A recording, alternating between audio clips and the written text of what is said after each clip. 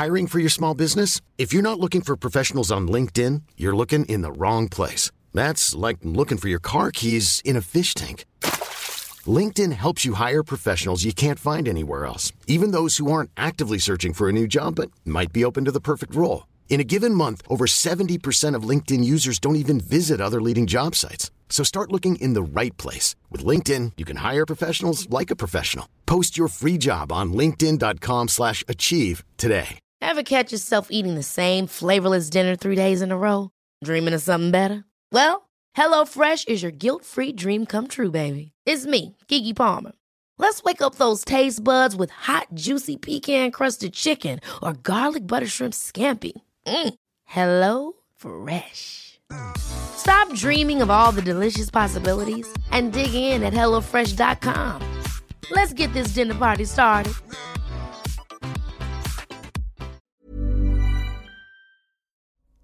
Hej, den här rösten tillhör Tom Jerry Boman precis som vanligt och du lyssnar på musikpodcasten Dill och Duva och jag är fantastiskt glad för att du gör det.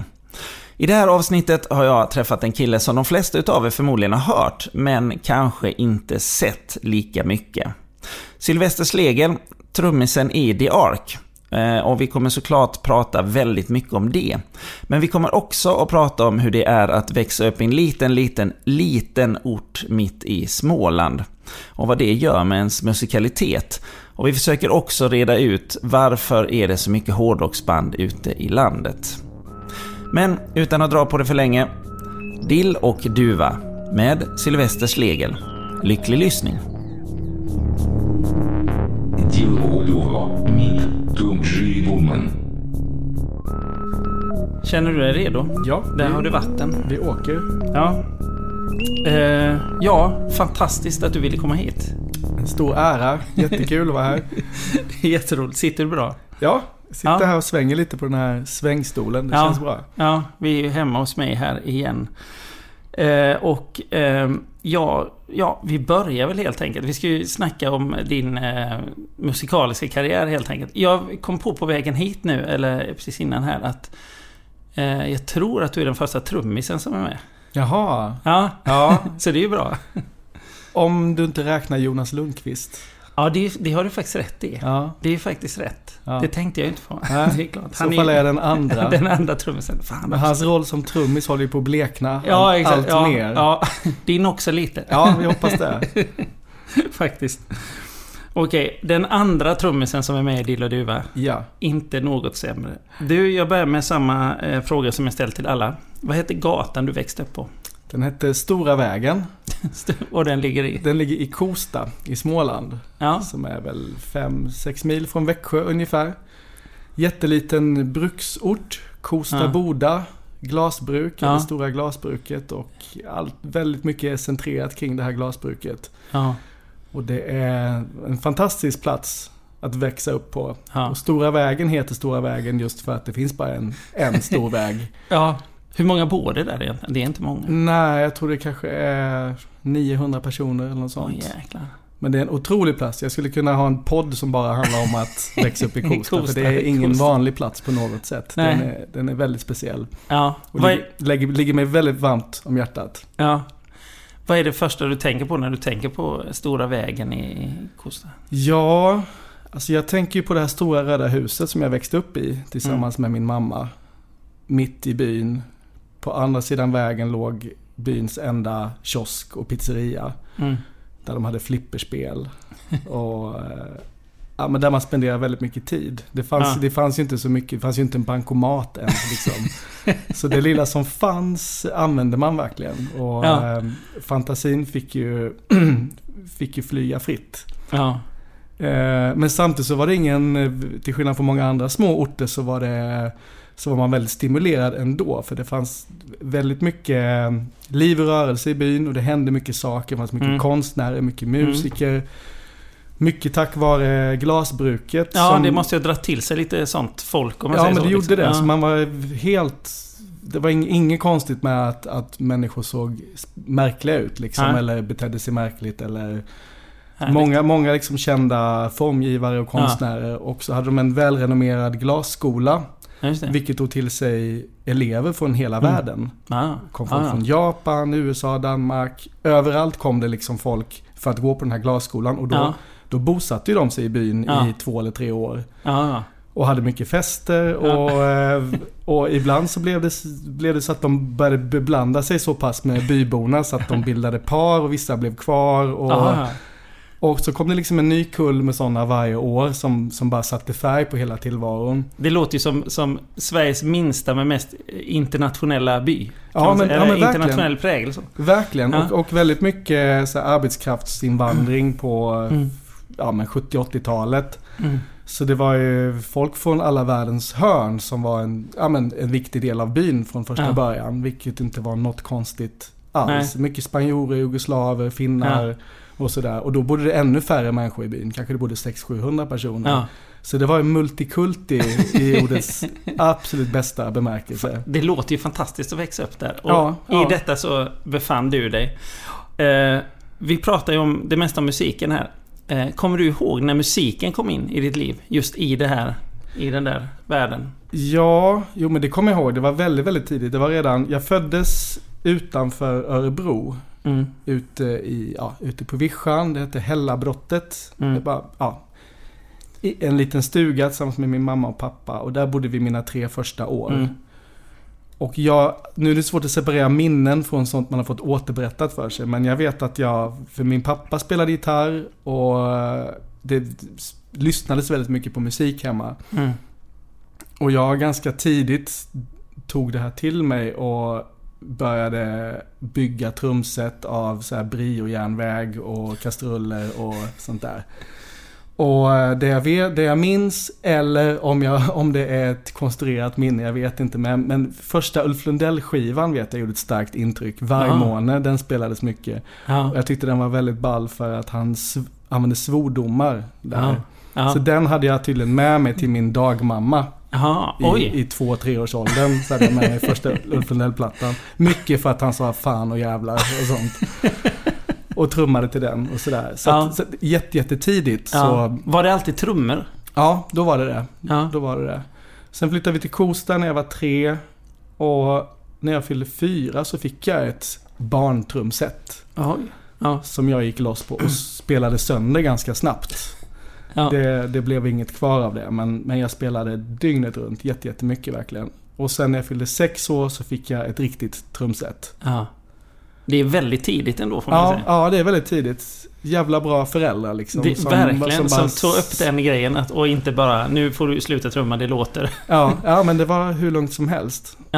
Och sen fyllde jag 10, fick en elgitarr och det var liksom från dag 1 så var musik jätteviktigt. Liksom. Det var allt. Det betydde verkligen allt. Så att jag har många tidiga minnen av artister, låtar och ögonblick som har betytt Kommer mycket. Du ihåg någon mer där i början förutom Ulf Lundells? Ja, skiva? Ulf Lundell, Vargmåne var viktig. Elvis, någon samlingsplatta med Elvis som min moster hade tror jag. Som jag lyssnade mycket på. Rolling Stones kom tidigt. Mycket sånt som spelades hemma och man bläddrade i föräldrarnas skivbackar och sådär. Och Electric Banana Band blev ju ganska viktiga. Så ganska tidigt började jag bilda band också med min granne.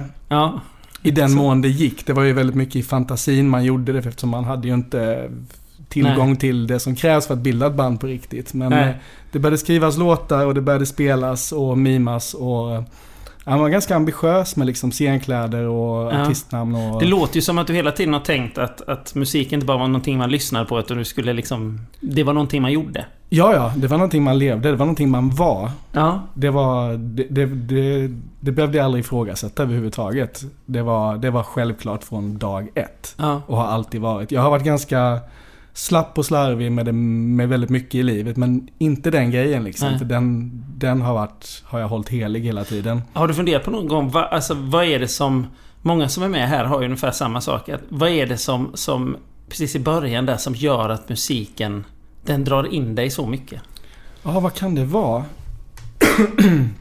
Jag tror att det är någonting väldigt primitivt. I alla fall till en början.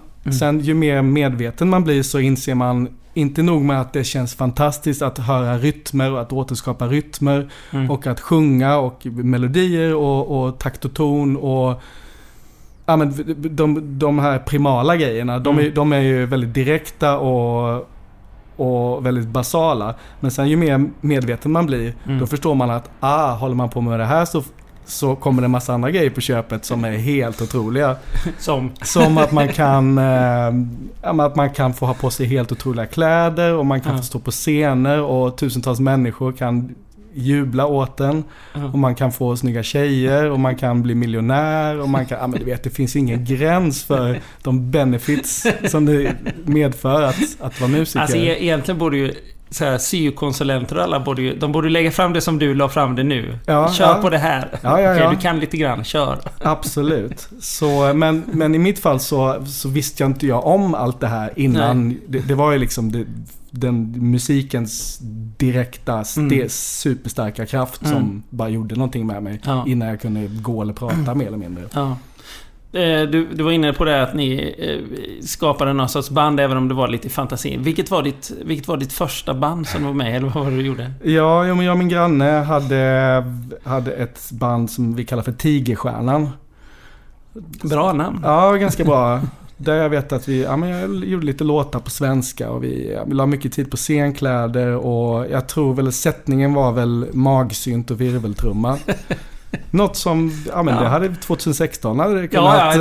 det hade varit hippast någonsin. Man hade kunnat stå på Cantina Real utan att skämmas med den sättningen. Absolut. Men då var man väl, kanske var 6-7 år eller något sånt. Men sen så beslutade vi oss för att satsa internationellt. Så då bytte vi namn till Tiger Star istället. Samma sättning. Men det var väl inget, vi hade aldrig några konserter med än för våra föräldrar och sådär.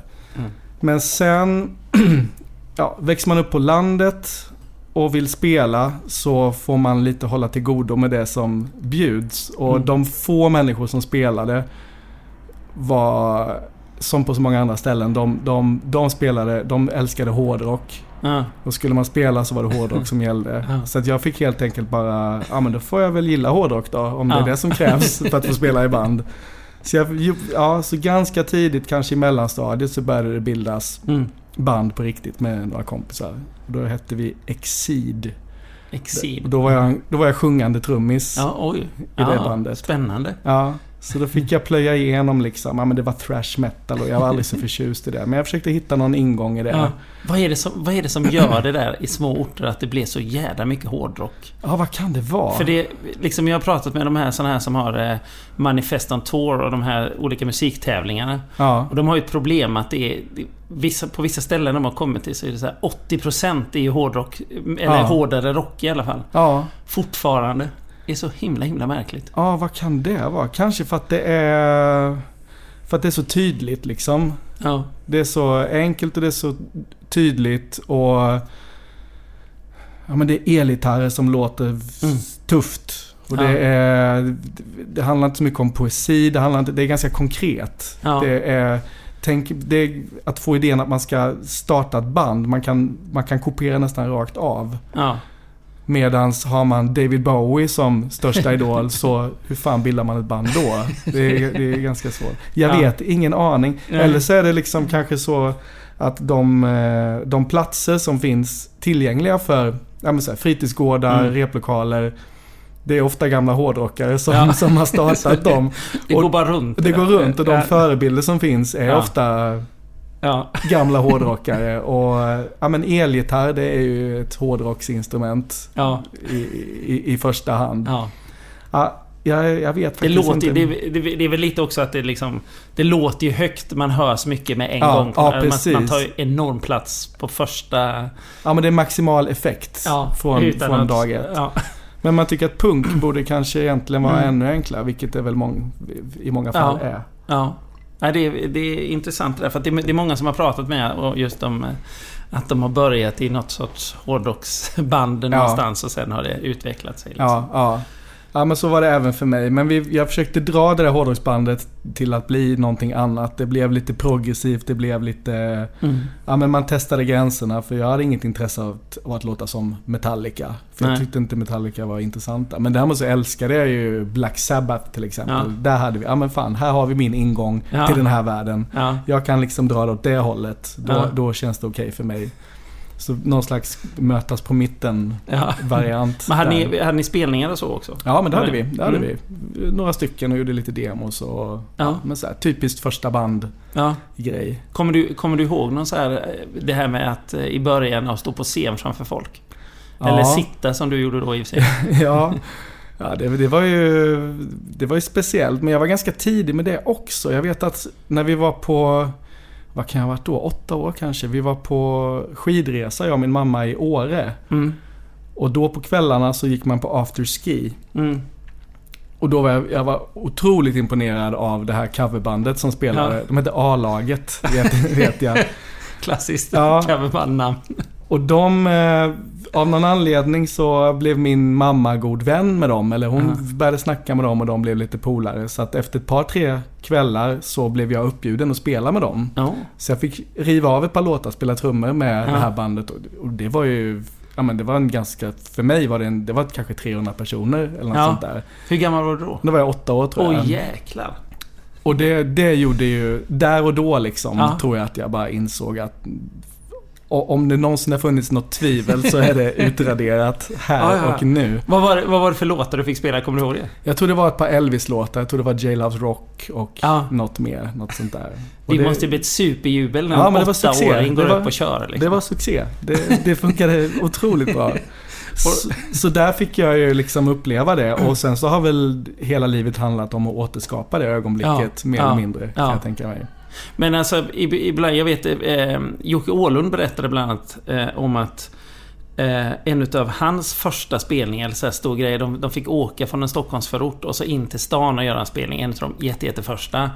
Han sa precis samma sak som du, hela livet har gått ut på att återskapa den känslan sa han då, hade när vi åkte därifrån. Så här, det blir inte större än så här. Nu har vi, det här är det största. Vi har fått åka in till stan, spela framför några punktjejer och åka tillbaka igen. Och så där är det. Men det fina är att det där ögonblicket, det går att återskapa. Och den känslan går att uppleva gång på gång. Och det behöver inte bli större, det behöver inte bli...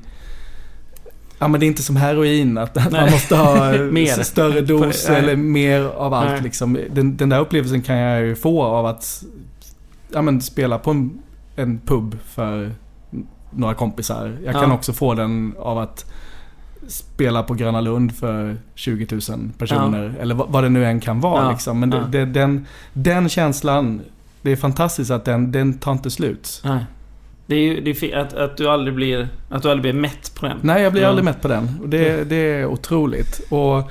Och det tror jag är bra, för att känna det starkt, det är också ett bevis på att man gör inte det här i första hand för att uppnå resultat eller framgång. För det är också en drivkraft. Det är också någonting man kan bli beroende av och någonting som kan bli jobbigt när det blir mindre av. Men i mitt fall så har jag aldrig behövt fundera på det.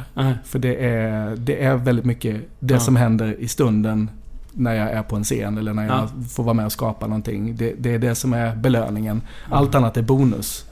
Och det är en väldigt styrka att ha det så. Det känns jävligt skönt. Så att jag har ju aldrig några problem med att om det inte kommer folk på en spelning. Det är lugnt liksom. Det är fantastiskt ändå. Det har aldrig någonsin varit ett problem. Jag har spelat för 0 personer och haft time of my life, verkligen.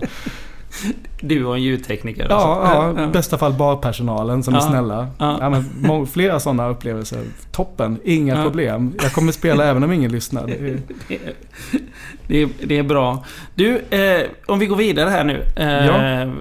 Då hade du varit med där, eller var med i hårdrocksbandet och ni hade lite spelningar. Hur gick det vidare sen? Ja, sen då bor man i Kosta, så när man börjar gymnasiet, eller högstadiet, spenderar man i Lessebo, som är 1,5 mil därifrån, och gymnasiet vanligtvis i Växjö. Men redan på högstadiet så började jag spela med lite andra människor. För det fanns äldre folk i bygden som höll på med musik. Det fanns lite så här, men inte nog med att det var så här formgivare och konstnärer och konstskoleelever och det fanns också lite så här gamla övervintrade hippies i skogen, lite så här hippiekolonier som hade hamnat där av olika anledningar. Men en hel del danskar som hade, jag vet inte riktigt varför, men det finns mycket gamla danska hippies i skogarna runt om i Småland. De åkte dit på någon semester och blev kvar. Liksom. Ja, något i den stilen. Och många av dem var väldigt, väldigt musikaliska. Väldigt duktiga. De var 20 år äldre än vad jag var.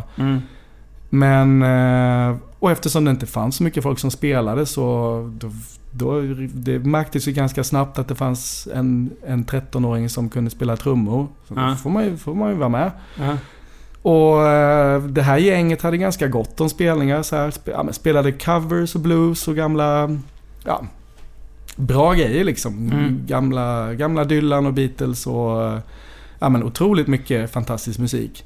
Så där fick jag vara med väldigt, väldigt tidigt och liksom haka på. Vilken skola det måste ha varit? Otroligt, helt fantastiskt. Både musiken man var tvungen, eller man fick lära sig och lyssna på och spela själv. Det var en otrolig repertoar. Det var ju hundratals låtar med bara fantastiska grejer. Men även situationen i rutinen det innebär att åka ut och spela på det där viset. Jag minns att en av de första spelningarna jag gjorde med det här gänget, det var på någon bröllopsfest eller någon födelsedagsfest. Och vi fick inte repa innan. Det fanns ingen tid till repa. Och det var en sån här 3 timmars spelning kanske. Och så frågade jag då, det var för att jag hade en av mina bästa vänner spelade bas. Han var 1 år äldre än jag och hans pappa var med i det här bandet. Så att det var via honom vi hamnade där. Och så jag vet att jag frågade när vi satt på scenen och skulle köra, men vad är det för låtar då? Hur går de? Ja, det märker du. Så han. Och så bara körde de, så fick jag haka på liksom.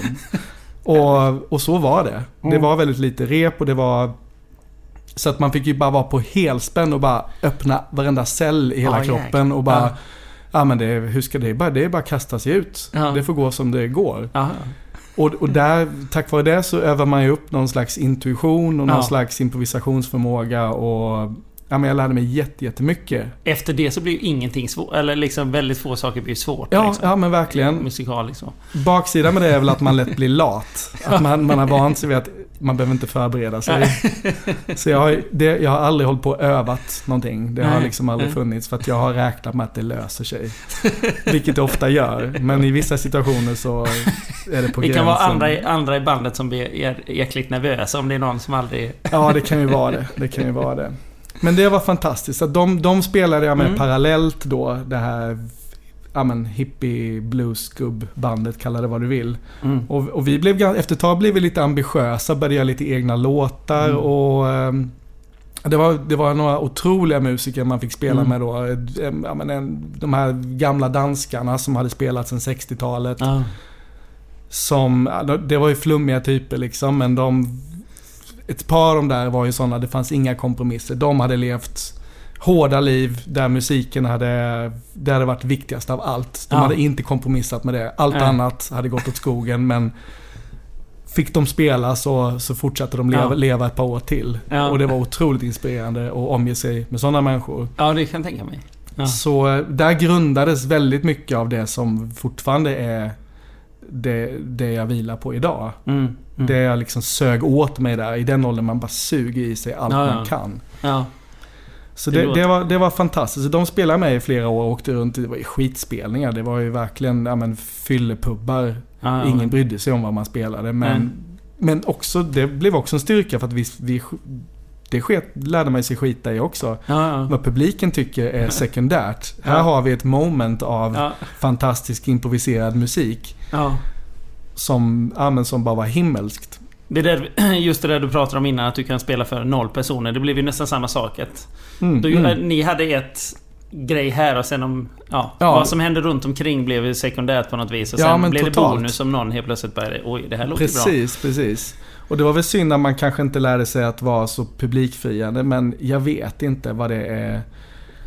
Alltså, när allting klaffar så är ju en konsert fantastisk utan att man använder publikfrieri, tycker jag. Jag tycker inte att när jag går och ser en konsert så är inte det är klart att man kan bli skärmad av en utåtriktad artist, men musiken måste ju ändå vara i första hand. Ja.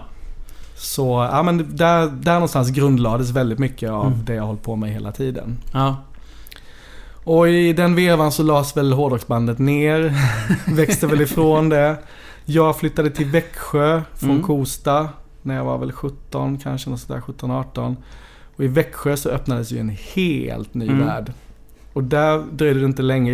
Jag var parallellt med att jag då jag var ju trummis, något av en hippie, jag vet inte, grunge kanske det kallades då. Ja. Om man Vilket år pratar vi om här? Vi snackar kanske 95, ja. 94, 95, 94, kanske ännu tidigare, 93, 94.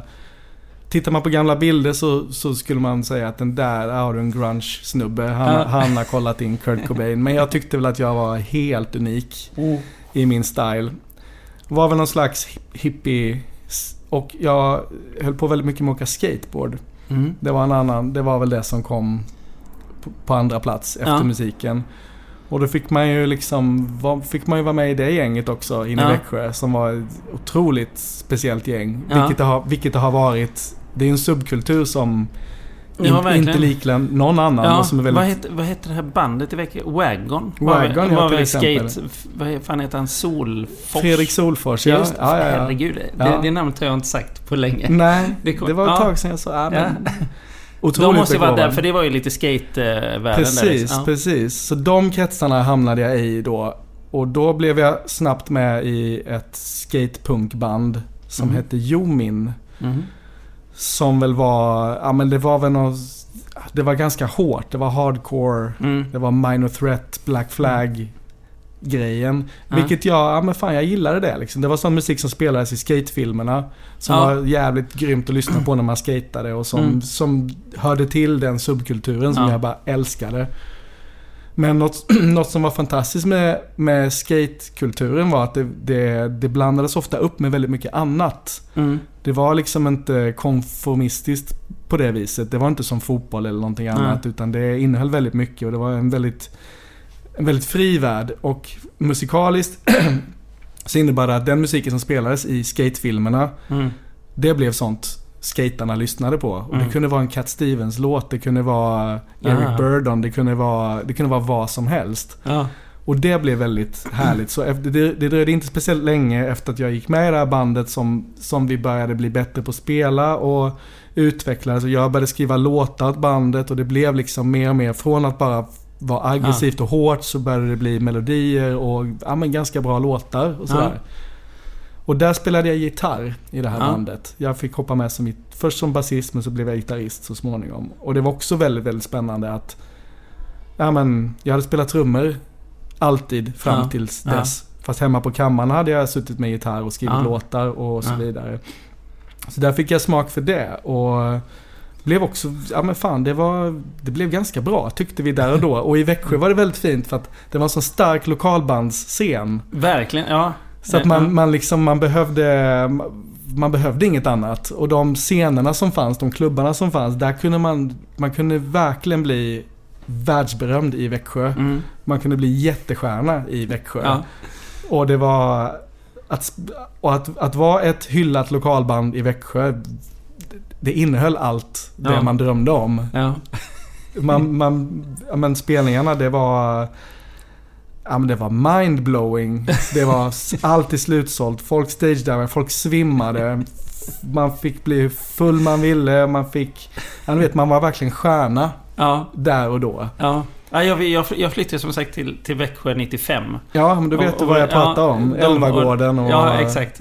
Att det var väldigt, väldigt mycket folk varje gång. Alltså det var så helt... Alla gick på varandra saker och det var väldigt... Alltså det var en...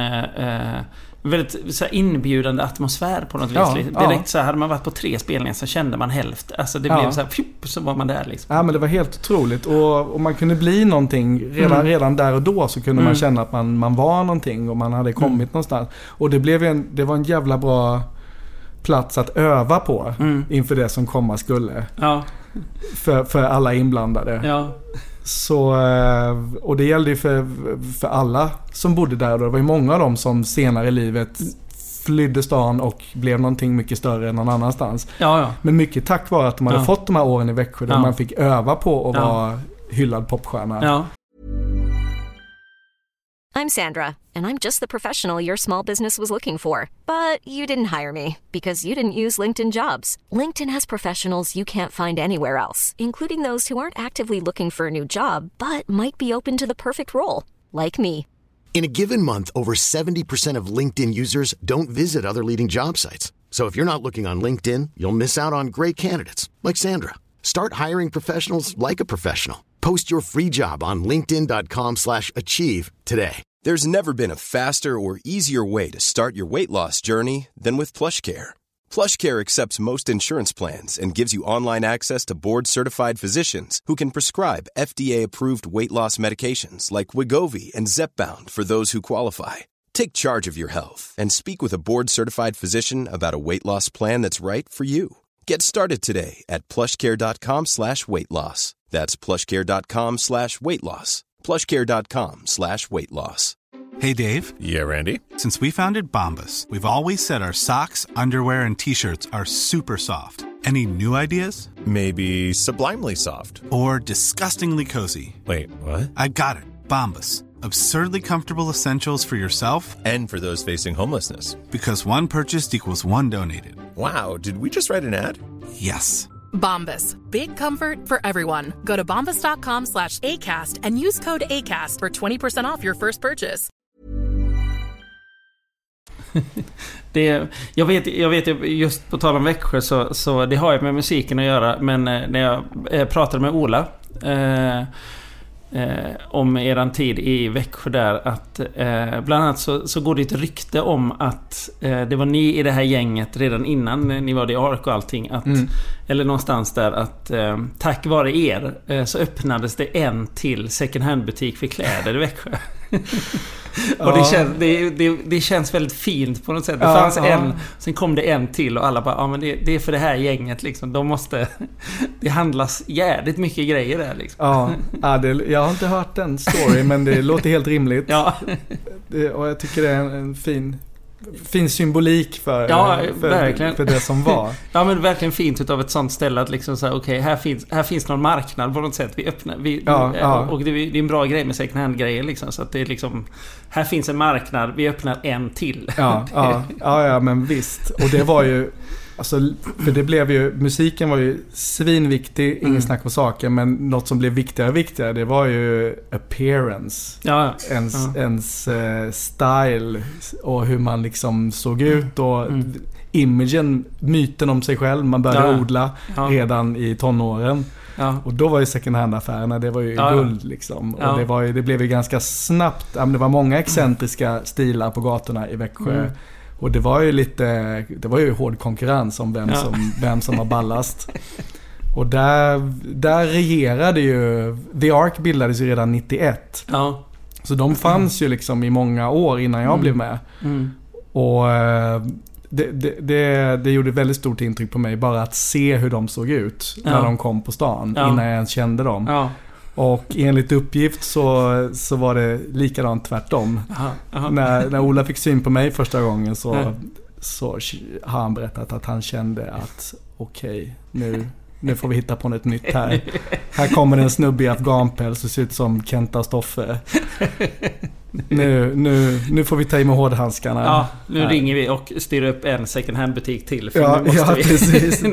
Nu måste vi ha bättre grejer. Vi snackar med personalen här, det här håller inte. Men någonstans här så blir det ju, kommer du med i nästa band som blir lite större i alla fall. Tambourines. Precis. I samma veva som skatepunkbandet Jomin. Jag tror att folk började, det var väl någon som flyttade från stan och vad det var, det så här rann ut i sanden av olika anledningar. I samma veva så jag gick mediaprogrammet på gymnasiet i Växjö, och i min årskurs så var det flera som spelade i band. Bland annat var det ett gäng som hade ett band som hette Tambourines, som jag tyckte var fantastiska. Älskade det här bandet. Det var 60-tals plagiat rakt av. De lät exakt som Monkees och såg ut som Monkees också. Ja. Och var väldigt bra på att göra det. Och jag älskade ju... Ja, men du har skivan där. Jag har faktiskt en skiva här. Ja. Nu kan inte ni se den här skivan. Detta är alltså innan du är med. Detta precis. Tambourines första skiva, Tambourine Girl. Och här finns... Leta upp bilder på den här på nätet. Här är ju bilder på de här sköningarna. Precis. Ja, men det är ju så himla fint. Så har de samma kavaj på sig. De har tagit 4 olika bilder. Så har de bara flyttat kavajen så att det ser ut som att de har skräddarsydda kostymer till hela bandet. Men det var bara en kavaj som flyttades. Det är fantastiskt. Alltså man förstår ju när man ser den här bilden att de där måste ju ha ägt gatan liksom. Ja, vilket de gjorde. I viss konkurrens med... Ja, men det var väl 3-4 band som var the shit. Det var Tambourines, det var The Ark, det var Wagon. Det var ett band som hette Kyrten som väl var så här, Växjös Joy Division. Och sen så fanns det de som var ett par år äldre. Venus Outback. De hette Furbowl hette de och spelade hårdrock först. Ja, det fanns liksom 4-5 band som var the shit i Växjö. Varav Tambourines var ett av dem. Och jag älskade ju bandet. När jag såg dem på en klubb i Växjö och tyckte det var fantastiskt för att det här var precis... Ja, men det var... Så mycket tid jag har lagt ner på att lyssna på morsan och farsans gamla skivor från 60-talet. Det är verkligen så viktig period för mig. 60-talspoppen. Birds och Dylan och Beatles och Stones och allt det. Och så bara gjorde de det där helt perfekt. Perfekt stämsång och de bara såg perfekt ut och skitbra låtar. Så det dröjde inte så länge innan jag blev med där. Jag minns inte om gamla trummisen om han hoppade av eller fick kicken, eller jag tror jag hoppas han hoppade av. Jag hoppas han inte fick kicken för min skull. Nej. Men så där blev jag med och det var en ganska seriös satsning ändå. Vi hade management och vi hade ett litet skivbolag och det var väl Ulf där som körde igen. Precis. Ulf Ekeroth, en pionjär inom musikscenen i Växjö, en farbror som han var krukmakare från början, men var en stor skivsamlare och hade Växjös enda indie skivbutik och hade stenkoll på det skränigaste som ingen någonsin hade hört. Men han hade superkoll på det. Det var som en egen värld där nere. Ja, liksom. det var det. Så han blev vår manager och vi repade i hans butik, vi jobbade i hans butik och vi kämpade på liksom med det här bandet. Men vi breakade aldrig riktigt, dessvärre. Men det var också samma sak där. Vi blev världsberömda i Växjö och på ett par andra platser. Jönköping var vi väldigt stora också. Och även Örebro. Ja. Och framförallt Emmabodafestivalen. Ja, där var det ju verkligen liksom. Vi ägde Emmabodafestivalen. För jag tänkte lite på att det var... det kände, alltså nu när jag tänkt på det efterhand och letade upp att jag hade skivan och allting liksom. Då tänkte jag ändå, men vad fan, de var ju jättestora. Och sen så började man säga, nej det kanske de inte var.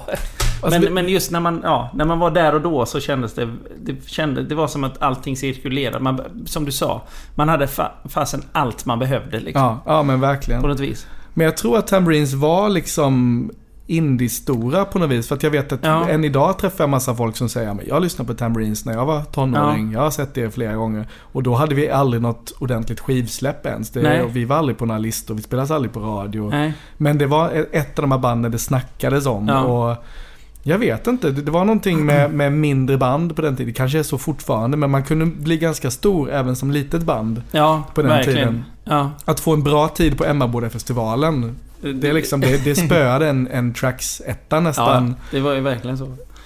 Och tack vare att de som gav ut vår skiva, det var de som arrangerade Emmabodafestivalen. Ja. Så vi hade ju alltid bra tid på Emmabodafestivalen. Det var enda festivalen vi kunde få en vettig spelning på. Så vi spelade 3 eller 4 år i rad. Vet du förresten att Tambourines har varit omnämna en gång i tidningen Pop?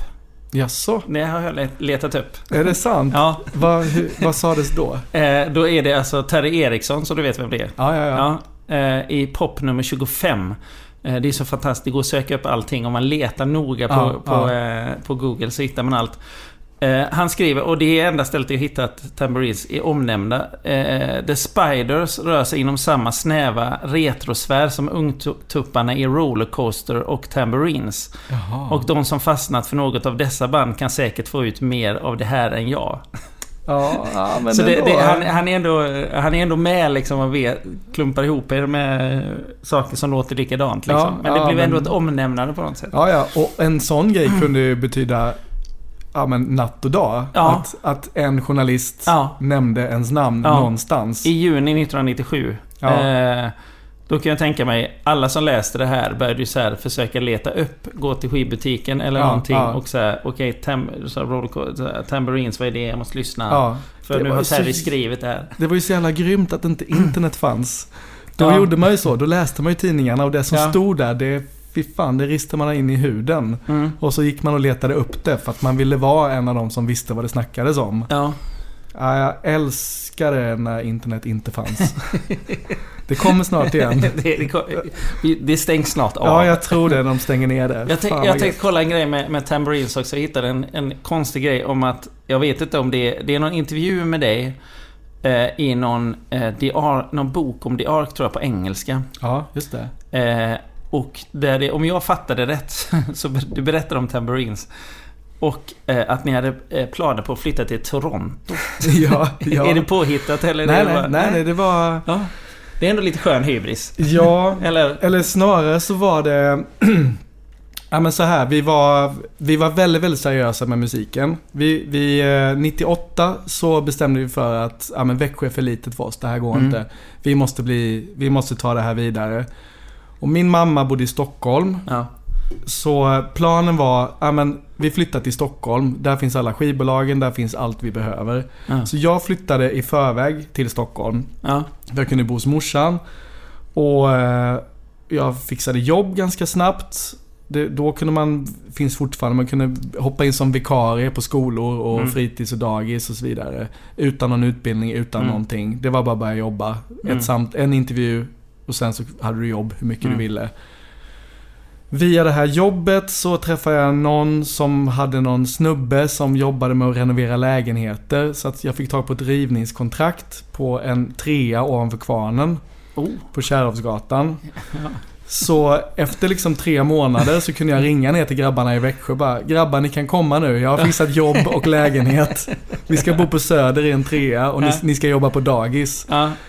Så de flyttade upp hela gänget och vi bodde här tillsammans och alla jobbade på dagis och vi bodde i den här 3:an, 5 pers. Superseriösa, fixade replokal, repade 4-5 dagar i veckan. Men vårt problem var alltid att vi var extremt konflikträdda och extremt rädda. Vi kände oss väldigt mycket som spolingar. Vi var ganska rädda för vuxenvärlden överhuvudtaget. Vi kände oss som barn liksom. Rädda för att ta kontakt, rädda för det mesta, men superambitiösa. Så vi var extremt dåliga på att ringa, höra av oss till folk, du vet, allt det administrativa man måste vara bra på. Och ett typexempel på hur jävla rädda vi var för sånt här var att en dag så hade vi på telefonsvararen så hade vi att hyresvärden hade pratat in, han hade ringt och så här, ja hej det är bla bla bla, ni måste ringa mig omgående eller så här, ring mig, det är viktigt. Och när vi hörde det här så bara paniken vi fick så här, vad i helvete, vi kommer bli vräkta, vi kommer inte få bo här längre. Vad fan gör vi? Vi måste ju ringa honom och fråga. Nej men det kan vi inte göra. Vi kan inte hålla på, vi kan inte ringa honom. Det går ju inte. Nej men vi kommer bli vräkta, det är helt kört. Vad fan gör vi? Ja men vi får väl flytta någon annanstans. Men alltså jag har ju kusin, för jag har ju släktingar i Kanada. Varit där flera gånger. Det verkar helt grymt där ju. Och jag har en kompis som bor där också. Alltså det kommer inte vara några problem. Jag har hört att det är billigt att bo där, det är lätt att få spelningar och allting. Och vi började, då tror jag att internet fanns. Det här var väl 99 kanske. Ja, precis. Så vi började kolla så här, men helt seriöst, kolla lägenhetsannonser i Toronto i Kanada. För vi trodde att vi är vräkta om en vecka här. Det är lika bra vi byter. Ska vi ändå flytta, kan vi lika gärna flytta till ett annat land. Och vi spann loss på det där och var helt seriösa med det. Jag till och med ringde min mamma och berättade, du, vi kommer flytta till Kanada nu. Vi ska inte bo här längre sådär. Har du några tips? Bara så du vet, så du är beredd på det, att vi kommer flytta nu ganska snart. Men så visade det sig att det var någonting att de skulle byta någon kran på toaletten eller någonting. För han ringde ju sen dagen efter. Det var ju bara något sånt. Så då dog ju den idén. Men det var också anledningen till att Tambourines splittrades till slut. Det var, vi hade en spelning på Nalen. Ja, men i en av de här mindre rummen i anslutning till Nalen. Och då var vi var grymma då liksom. Då hade vi gjort svinbra demos, vi var superambitiösa, vi hade utvecklat soundet, vi repade 4-5 dagar i veckan och började komma någonstans. Det var inte längre bara ett 60-tals plagiat. Nej. Det lät väldigt här och nu och väldigt färdigt och väldigt bra. Då var det en producent som kom fram till oss efter spelningen, en kille som heter Fred Estby, som han var väl trummis i Dismember, vet jag. Men också producent. Jag tror han har kanske producerat Helicopters och jag vet inte. Men han är numera är han en väldigt anlitad producent och han var väl på gång och skulle bli det då. Han gav oss sitt kort så här: fan grabbar, fan vad grymt det här. Jag vill spela in er. Ring mig. Nej. Skulle han aldrig ha sagt. Så vi bara satt där i dagar med det här kortet framför oss. Vad fan gör vi nu? Men vi måste ju ringa. Vi måste göra. Nej, men jag tänker inte ringa. Nej, jag tänker inte heller. Men glöm det, jag kommer inte ringa. Du får ringa. Nej, men jag kommer inte ringa. Så efter en vecka så satt vi fortfarande med det här kortet och bara, vad fan gör vi? Men okej, vad kan vi tänka oss att betala till den som ringer? Vi lägger pengar i en pott här. Så att folk började dra upp sedlar liksom. Och det visade sig att det var ganska mycket vi kunde tänka oss att betala för att inte behöva ringa det här samtalet. Men vi tror vi la i alla fall en 100 var. Vilket var mycket pengar när man liksom jobbar på dagis. Verkligen. För ringa ett samtal. För ringa ett samtal, ja. Så till slut var det gitarristen Kaka, han bara, men okej, jag ringer då. Han bara av ren girighet skrapade ihop pengarna och så ringde han. Och då var det ingen som svarade. Men nu har jag ringt i alla fall. Så då fick han pengarna? Han fick pengarna, för han hade ju ringt. Men vi ringde aldrig tillbaka. Och då efter det gick luften ur på något vis och vi la ner bandet. Men i den, sen gick ju ryktet ganska snabbt till gamla, det var så här, jag får backa lite igen här nu. För när jag bodde i Växjö, när jag flyttade in till Växjö så bodde jag fick jag tag på en lägenhet i också en rivningskåk. Det har varit mycket rivningskåkar i mitt liv. Gammal fallfärdigt ruckel som låg i de finaste delarna av stan. Och där bodde redan, det hade varit ett ställe för studenter. Hade bott där i omgångar sedan 70-80-talet. En gammal tant som hyrde ut för inga pengar alls. Fanns inget varmvatten. Det var väldigt charmigt men fallfärdigt. Där flyttade jag in. Jag tror min hyra var på 300 kronor i månaden för en 2. Och där bodde dåvarande trummisen i The Ark. Och det dröjde inte länge förrän fler medlemmar från The Ark flyttade in i det här huset. För Jeppson bodde väl där också? Precis, han flyttade in så småningom och Lasse, basisten i The Ark, flyttade in med mig. För jag blev i god vän med The Ark ganska tidigt. Efter att vi hade liksom tuppat oss mot varandra på stan.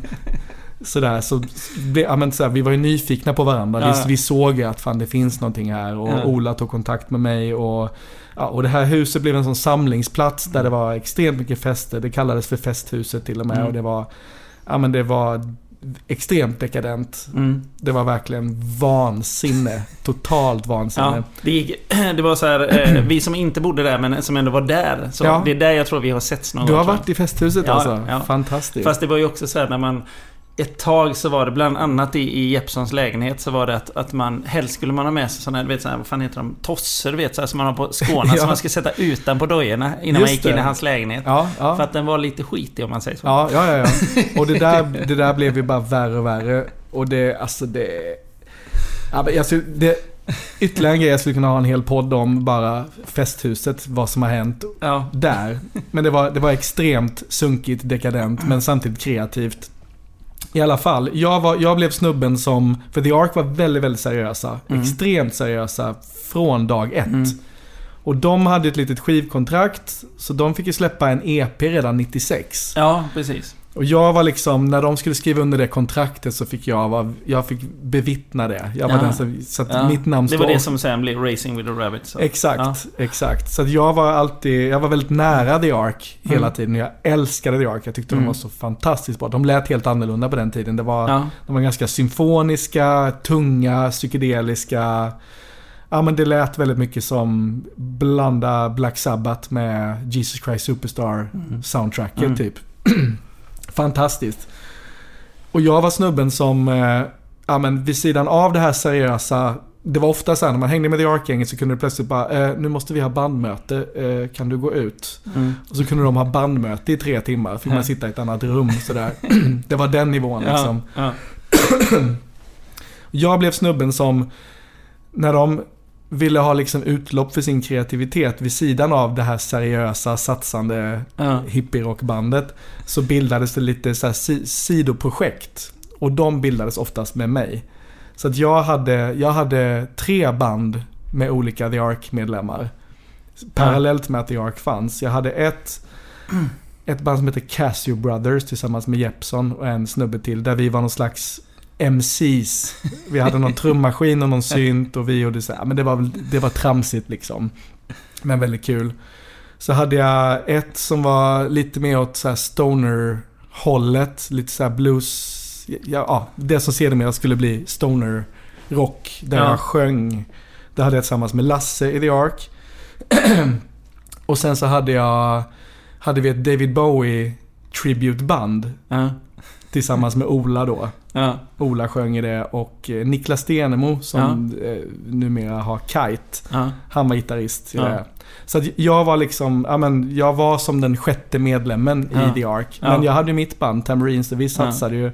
The Ark flyttade till Malmö, jag flyttade till Stockholm med Tambourines. Men då när vi inte ringde till producenten och la ner bandet, då gick ryktet ganska snabbt att Tambourines har lagt ner. Och i samma veva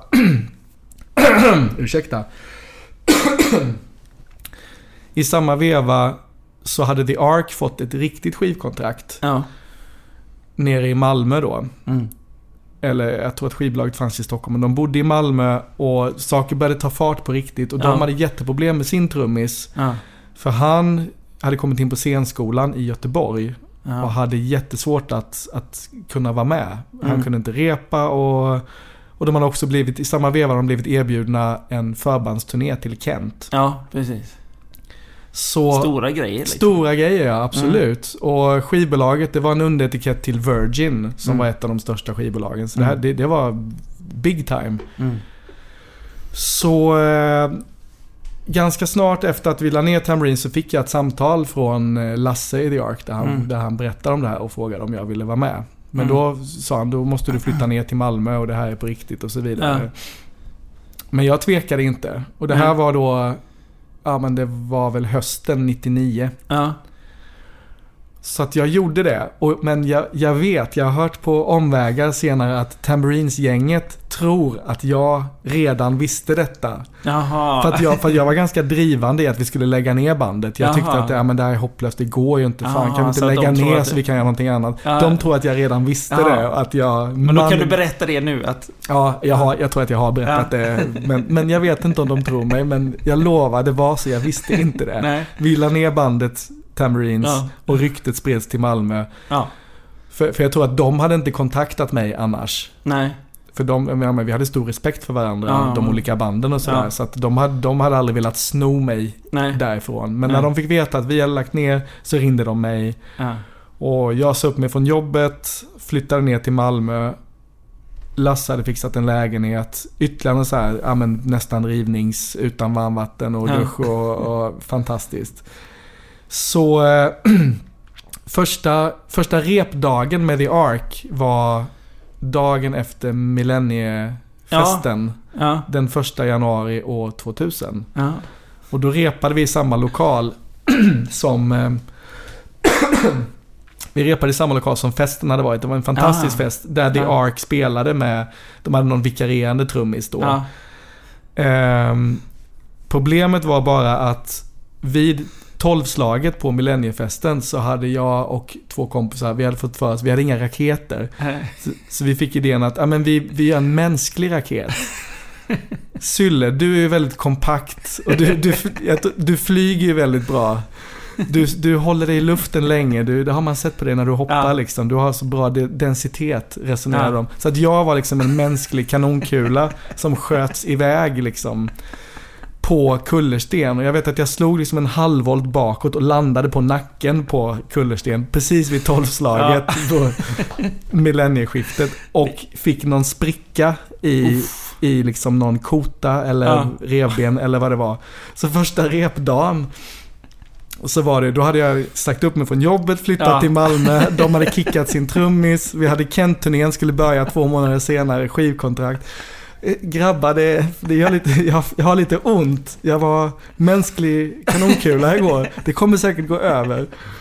Men det var lite så här, Det är inte bra dag på första dagen på jobbet. Nej, kass första dag på jobbet. Men det där läkte väldigt fort och vi fick ihop det och sådär. Och sen, men jag tror att i februari så var turnépremiär som förband till Kent på deras Hagnesta Hill-turné.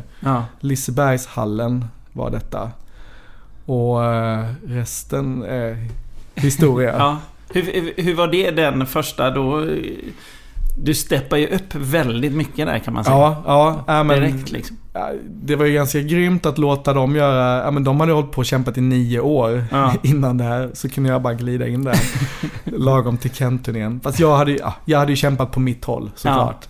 Det är ju så får man ju också se det. Men det var ju helt mindblowing. Det var ju sinnessjukt. Det var ju fullsatt liksom. Det var hur mycket folk som helst.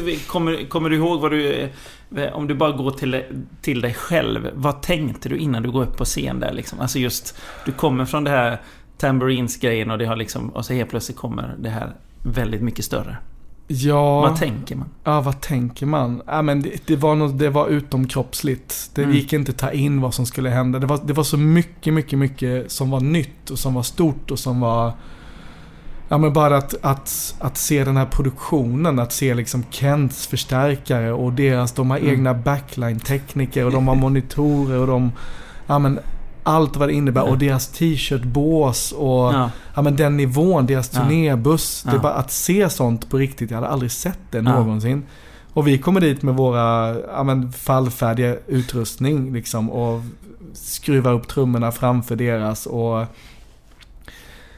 Men det som var bra var att de andra i bandet hade ju ett självförtroende som inte gick av för hackor. De hade ju laddat och byggt inför det här under så många år. De var så beredda på att göra det här. The Ark var ju, redan när man såg dem 93 så betedde de sig som om de hade sålt ut Globen. Det var liksom den nivån på det var ju människor där som var redan innan EPen hade hänt och allting liksom, att det var ju att möta de här människorna och vara så okej, de här människorna, det här gänget, de har inget annat val än att spela musik. Alltså det gick ju inte att se Ola skulle säga, nej men han kommer att börja jobba på lagret på ICA liksom. Alltså det fanns liksom inte något eller ingenting liksom. Nej, men de hade en otrolig utstrålning som personer och ett otroligt driv och men de hade ju också det jag inte hade. Jag saknade karriärsmotivation. Det där med att ringa telefonsamtalet. Ja, men precis. De grejerna sket jag i liksom. Och jag var inte intresserad av att vara med på tv eller bli kändis eller någonting sånt. Jag älskade ju att spela. Jag älskade ju rockvärlden. Med allt vad det innebar. Men karriär hade ju inte jag. Jag visste inte hur det gick till. Och jag hade inte talang för det heller. Medan de hade det. De hade tidigt förstått att ska vi få hela världen att förstå att vi är bäst i hela världen, då krävs det även det här och det här och det här och det här. Så de, parallellt med att de blev bättre och bättre på att spela och skriva låtar, så blev de ju bättre och bättre på att knyta kontakter och att liksom utstråla att man är bäst i världen. Det kunde man se, bara man träffade dem på krogen men det var ju stjärnor som klev in, även om de inte var någonting. Även om de bodde i Växjö och hade spelat in en EP som såldes i 300 exemplar. Det här var stjärnor. De här var ämnade till att ta över världen. Så för dem var det ju äntligen så hamnar vi rätt. Äntligen hamnar vi där det är det här vi har övat på sen vi var barn. Medan för mig det var så mycket som var nytt för mig. Bara det att kastas in i den här miljön, även att kastas in i The Ark. För de var extremt extroverta. Och jag var van vid en introvert kultur. Där jag kom ifrån, där pratar man inte med vuxna överhuvudtaget. Där hade man, du vet, vi hade vår egen jargong och vi pratade vårt eget språk som ingen annan förstod. Och Ja, vilket jag kan tycka är charmigt också. Jag tycker om den typen av artister också som som har den integriteten och den kompromisslösheten att man ställer sig inte in hos någon. Vi har vår egen kultur och fattar inte den kan ni dra åt helvete. Men jag kom från det och kastades in i den här miljonproduktionen med de här extroverta clownerna som hade siktet på att ta över världen. Så det var så mycket som var mindblowing för mig. Men jag måste bara ta in en kort grej om att även du har ju haft någon extrem dragning på människor som har fastnat hos folk. Jag har hittat ytterligare en grej här. Vi bara går tillbaka för det handlar lite om det här. För nu, du bollar ju upp lite för att du var liksom, de var som du kallar de clownerna, extroverta längst fram och du var liksom där längst bak. Det här är Sara Martin som du vet, musikjournalisten. Fantastiskt duktig som också har startat sin karriär i Småland. Hon skrev så här i Sonic 2002 och hon skriver om hur det var i Växjö på 90-talet lite. Såg de lokala rockstjärnorna hänga på biografen Palladiums trappa. De drack filmjölk direkt ur paketen och de små tjejer som inte hade tagit vinstlotten att bli ihop med någon av dem fick sitta på en grön bänk 10 meter bort. Så där satt jag. Och sedan medan jag och mina polare väntade på att Sylle skulle titta åt vårt håll. Ja men gud, vad fint. Vad fan, skulle du sagt något då ju? Livet hade kunnat se helt annorlunda ut. Drack filmjölk direkt ur paketet. Men det var ju skatekulturen som kom in där. Där satt man ju liksom, man levde på gatan och man drack väldigt mycket filmjölk ur paketet. Så någonting hade du ändå. Men det tror jag. Liksom, och det där. Absolut, och det var jag medveten om. Men jag var ju väldigt rädd för att ta kontakt och så vidare. Och kom ju från en sån, jag hade inte lärt mig det. Vi odlade en helt annan slags kultur.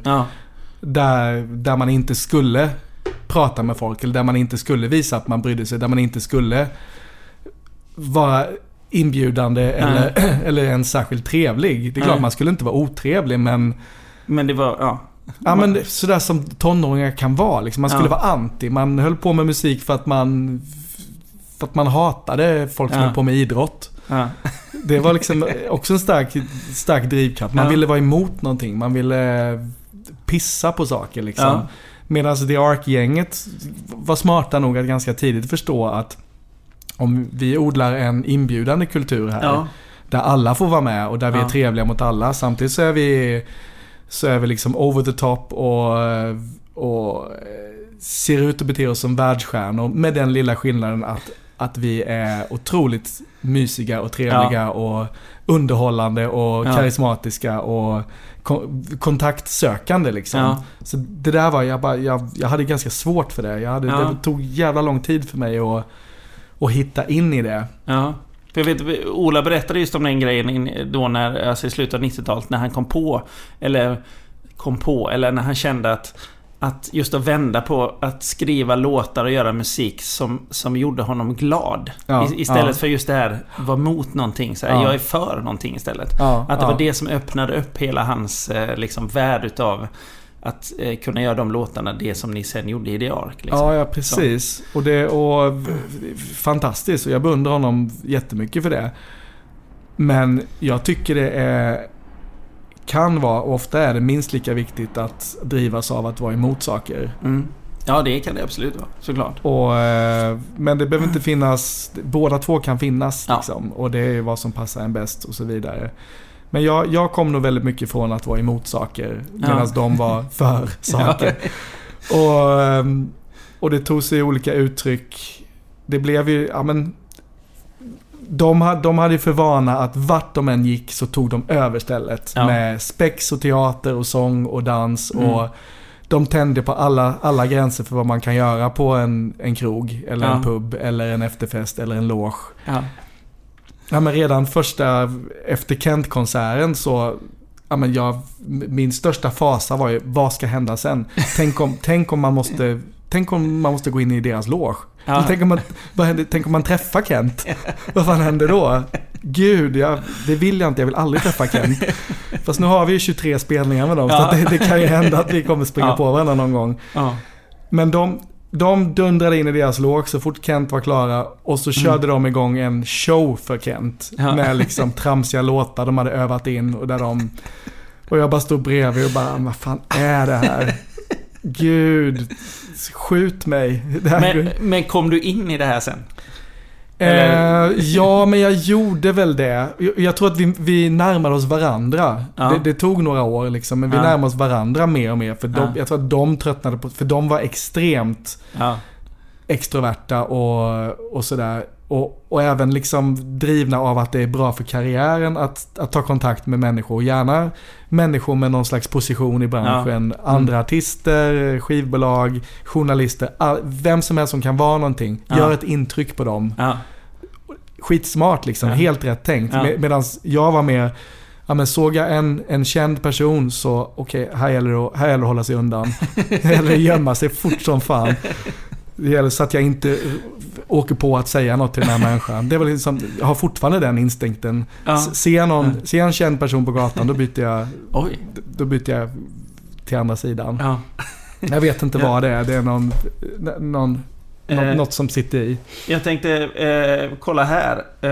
Jag hittade en annan skiva här som är lite spännande. Den här finns bara ett exemplar. Oj. Detta är från Kalmar i december 2000. Ja. Det är detta är alltså en skiva som jag var där och gjorde ett reportage om The Ark för TV4. Jaha. Och spelade in ljudet från det här då såklart live och gjorde reportaget där. Men det finns det är 2 låtar, Angel Heads och Echo Chamber. Och Ain't Too Proud to Bow. Och tyvärr så syns ju inte du på bilden där. Men nej, just det, men jag är där bakom. Ja, du är där. Ja, men du ser mig mellan symbolerna. Ja, det är där. Den här pagen där. Ja, och det är även fantastiskt. Det är ju då live, så att det är även Olas snack här. Spår 2 heter då, det är vi som är The Ark. Spår 4 heter, har ni åkt 2ans buss?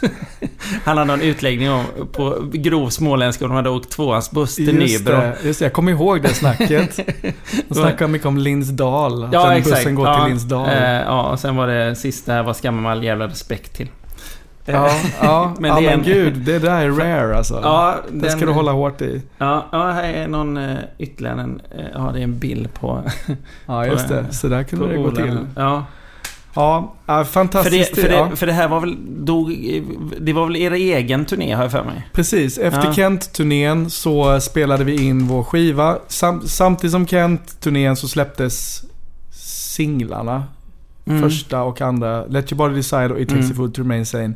Och det bara exploderade. Det gick fort som fan liksom. Det var ZTV-tider, så började man matas på ZTV, då var man stor en vecka senare. Och så att vi märkte det, för varje Kent-spelning vi gjorde så var det, hade The Ark-publiken dubblerats. Och man kunde se vilka som var där för Kent och vilka som var där för The Ark. Jag har för mig att jag var på några i början och sen något i slutet också. Att det var helt plötsligt alla sjöng med. Alltså det var en helt annat tryck där liksom. Och så var det verkligen. Och så att ganska snart så in i studion, göra klart skivan, ut med den. Och sen hösten då, år 2000 blir det väl, så åkte vi på vår första egna turné. En så här 30 spelningar, bo i bussen turné. Och det var ju där kände man att alltså Kent var nästan, det var ju fantastiskt, men det var så jävla stort, och där jag var fortfarande så rädd för många saker där. Jag var rädd för alla de här erfarna scenarbetarna och allt det här viktiga folket som var runt. Man var så rädd för att göra fel hela tiden, att göra någonting så att Kents turnéledare skulle bli arg, man skulle komma för sent någonstans, eller du vet, göra någonting fel. Och man var också rädd för Kent lite grann, även om de är ju svinavslappnade och väldigt jordnära, och det funkade skitbra. Men ändå liksom, de var ju ikoner i mina ögon. Liksom. Och det tog tid för mig att smälta det. Så när vi fick åka ut på vår egna turné, det var ju där man kände, fy fan, nu jävlar, nu händer det. Och då hade vi vår egen skiva ute, och vi var vi hade precis slått igenom, och det var ett stort genombrott liksom. Det hände väldigt, väldigt mycket på kort tid. Liksom. När man tänker på det nu i efterhand, så var det ju som att ni var ni var ju stora med en gång liksom. Ja, så fort man hörde första låten så var det bara, vad kom det här ifrån? Ja, och alla visste vem man var och alla spelningar utsålda och man var ju liksom kalva på grönbete, säger man det. Ja. Eller barn i godisaffär, eller kalla det vad du vill. Det här var ju det man hade drömt om. Ja. Kent-turnén i all ära, absolut, men det här var vår egen. Och vi fick bestämma hur många öl som skulle stå i logen. Och vi fick bestämma, ja men du vet, där fick man ju den där riktiga popstjärnehybrisen. Ja. Och intervjuer och fick vara med i Okej och ja, men fanns det ingen gräns för liksom pojkdrömmarna som uppfylldes en efter en. Helt fantastiskt. Hur tog du i det där? Gick du helt upp i det eller vad? Ja, absolut. Gud vad jag älskade det. Ja, men det var ju bara det att bo i en buss. Det var ju helt fantastiskt. Och då det enda man började tänka på, det var ja, men man hade en spelning, man soundcheckade, man hade en spelning. Och efter spelningen, helt fantastiskt. Folk grät, skrek. Det var vansinne. Man kände sig som den största rockstjärnan i hela världen. Efter varje spelning så var det fest. Man kunde bli hur full man ville. Man kunde vara hur galen man ville. Man kunde få vilken tjej man ville. Och man kunde leva ut alla sina vildaste fantasier. Och man kunde festa hur länge man ville. När man inte pallade mer så däckade man i bussen. Där somnade man och sen så sov man. Det här var en vinterturné, vet jag. Sen sov man tills man blev väckt för att det var dags för soundcheck nästa dag. Det var oftast 5 på eftermiddagen och sånt där. Det var redan mörkt. Man såg aldrig dagsljus överhuvudtaget. Och så var det i 2 månader. Det var, ja men där kände man att så här kan jag ha det resten av livet. Inga problem. Nej, jag kan tänka mig det. Ja. Jag kommer ihåg när jag träffade er där i Kalmar, för att jag tror att ni hade gjort några spelningar innan, att det var någonstans i mitten ungefär mig. Ja. Om jag inte minns helt fel. Ja. Att ni var väldigt, fruktansvärt trevligt. Ja. Men det märktes att ni hade hängt ett tag, att det var så här mycket interna små roligheter som var så här. För jag har tänkt på det jättemycket nu. Det var se om du kommer ihåg det här. Det var någonting om att jag började ställa frågor och så är det någon som svarar, som helt plötsligt out of the blue svarar kyckling. Har jag för mig att det var, eller höna eller någonting. Aha. Det var någon grej jag kom på nu. Och sen hela intervjun blev så, vad vi än pratade om, så var det hela tiden någon som bara så här skrek kyckling. Och men jag såg att alla skrattade lite. Det ringer fan ingen klocka. Nej, alltså, men det är klart, det blir mycket sånt. Ja. Mycket jargong, mycket internt, mycket odrägligt liksom. Ja. Men fan, släng in 5 22-åringar med hybris i en turnébuss. Och det är klart det blir så. Men det var väldigt mycket sånt. Och det var, det var kanske den bästa tiden dittills i livet, kändes det som. Jag gick väldigt mycket upp i det. Ja, för sen rullar ju liksom hela det ark på. Ni blir ju större och större. Och det blir liksom Call a Few Come For I blir ju en utav era verkligt, verkligt stora låtar liksom, som har blivit och det var ju en karriär som, den höll i sig ganska, och vi höll oss. Det var stort hela vägen. Vi satsade stort och det var toppar och dalar, men det var alltid storslaget, även karriärsmässigt. Ja. Vad var din roll i bandet, om du skulle säga så? Ja, men jag hade väl mer av eftersom de andra hade ju sina roller väldigt tydligt sen tidigare, eftersom de hade på sig när de var 13-14 tillsammans. Det var ju som bröder eller en familj, och mycket småtjafs där man såg att här är den resonabla, här är den impulsiva, här är men du vet, de hade väldigt mycket sina roller. Så jag kunde ju ha en distans till det, eftersom jag kom in mycket senare. Och jag blev väl snarare den som jag var ganska lugn, och men framförallt så var jag musikaliskt, så var jag kanske den som, jag ska inte säga att jag var bäst, för så var det inte. Nej. Men jag hade en helt annan musikalisk erfarenhet än vad de andra hade. Jag kunde spela flera olika instrument. Jag har spelat i många olika. De har ju bara spelat i The Ark. Spelat i Ark-låtar hela livet. Jag har spelat allt möjligt tack vare alla min brokiga bana. Så att jag tror att jag blev mycket det blev mycket musikaliskt jag fick ta mig an, vilket var fantastiskt. Mycket stämsång, mycket... jag fick spela en del gitarr på skivorna men som så här figur i bandet så var jag väl... Det är jävla svårt att säga vad man hade för roll. Jag vet inte. Jag tog inte några stora fighter direkt. Nej. Jag lät dem hållas sådär. Jag var så glad att vara med. Jag tyckte det var... Jag kunde inte alls ta det här för givet på samma sätt som de som har hållit på så länge med det gjorde. Nej. Kände du det någon gång att så här... Ja, men de har ju bytt trummis en gång. Nästa gång kan det vara jag. Alltså, nej, det kände jag aldrig. Nej. Och jag har dessutom alltid känt att men skulle det bli så, eller skulle vi lägga ner bandet, så fan, det gör ingenting det heller, för att då kommer det leda till någonting annat. Då kommer det hända något nytt i livet. För så har det alltid varit sen jag var... Ja men fan, så länge jag kan minnas så har det ena lett till det andra. Någonting tar slut, något annat börjar. Och det är fortfarande så. Det är helt sinnessjukt. Ja. Det är liksom... Fan, jag bara surfar på räkmackor. Det är helt grymt. På tal om andra saker. 96 där så kör du ju med The Guild. Ja, det kan man säga. Eller hur uttalas detta? Ja, The Guild. Ja, jag har hört 4 olika uttal senaste dagarna. Ja. Så här var det att The Guild, faktiskt 96 var det nog, så bildade ett av de här sidoprojekten jag bildade med The Ark-medlemmar. Ja. Så det var jag och Lasse då, basisten från The Ark i Växjö, som bildade ett band där jag sjöng. Ja, just det. Ja. Och då var Stoffe från det var innan jag var med i Tambourines också. Stoffe från Tambourines var med på bas och någon annan snubbe på trummor, Jocke Fransson. Så det var liksom mitt första attempt till att göra någonting eget. Ja. Där jag frontade, där jag spelade gitarr, där jag sjöng, där jag skrev låtar. Ja. Det var ingenting vi satsade på. Det var kul och det blev grymt liksom. Mm. Men det lades ner så fort The Ark flyttade till Malmö, så försvann det. Men sen när jag fick chansen att... Ja, men det var så här. När The Ark släppte sin andra skiva, In Lust We Trust, så åkte vi ut på en stor Sverige-turné. Då hade vi med Dungen som förband. Ja. Mm. Och det var ju fantastiskt. För där hade jag liksom det gänget. För fan, där kunde jag connecta. Ja. Till skillnad från Kent. Så jag kände mig väldigt besläktad med Dungen-gänget. De var också introverta kufer på många vis. Väldigt, väldigt härliga. Och deras referenser påminner mycket om mina. Deras skivsamlingar, vi hade jättemycket gemensamt. Och fan blev jävligt tajta. Ja.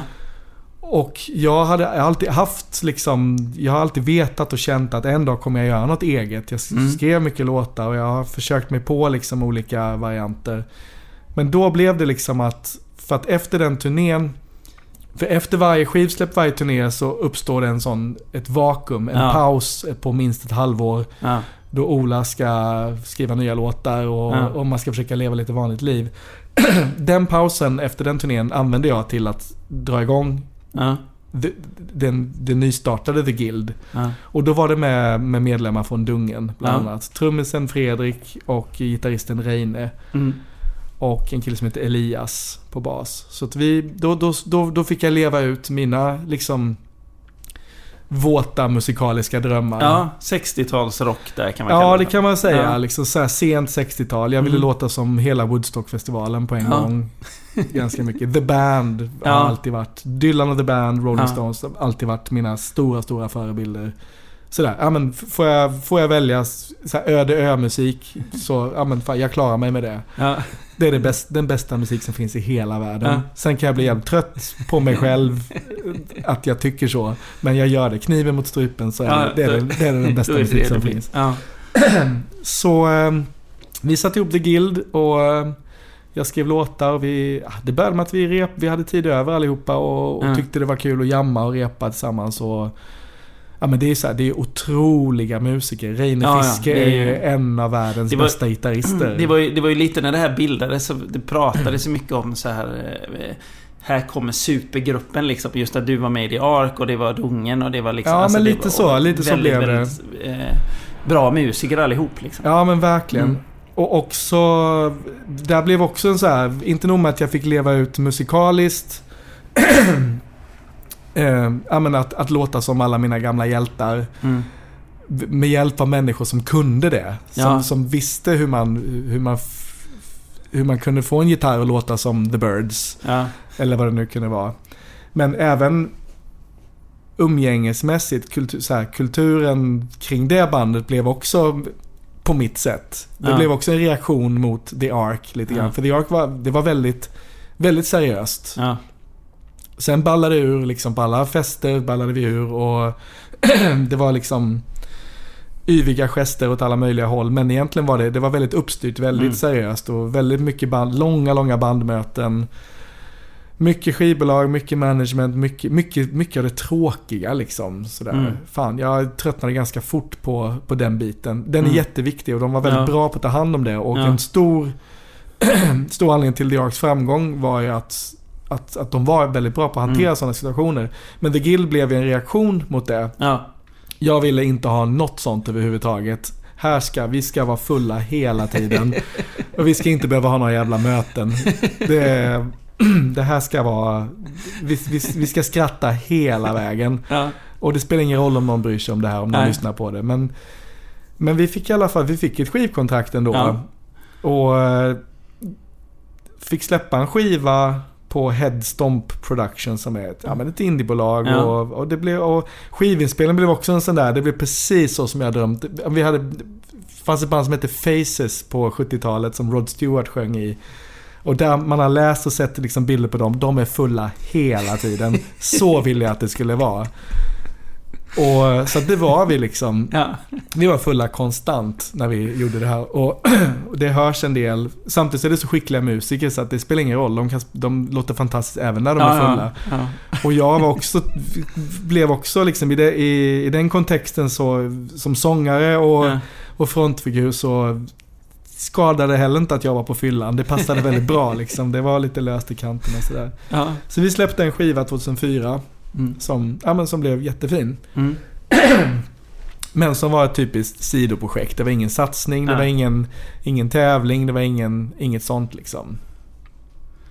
Men väldigt, väldigt kul. Ja.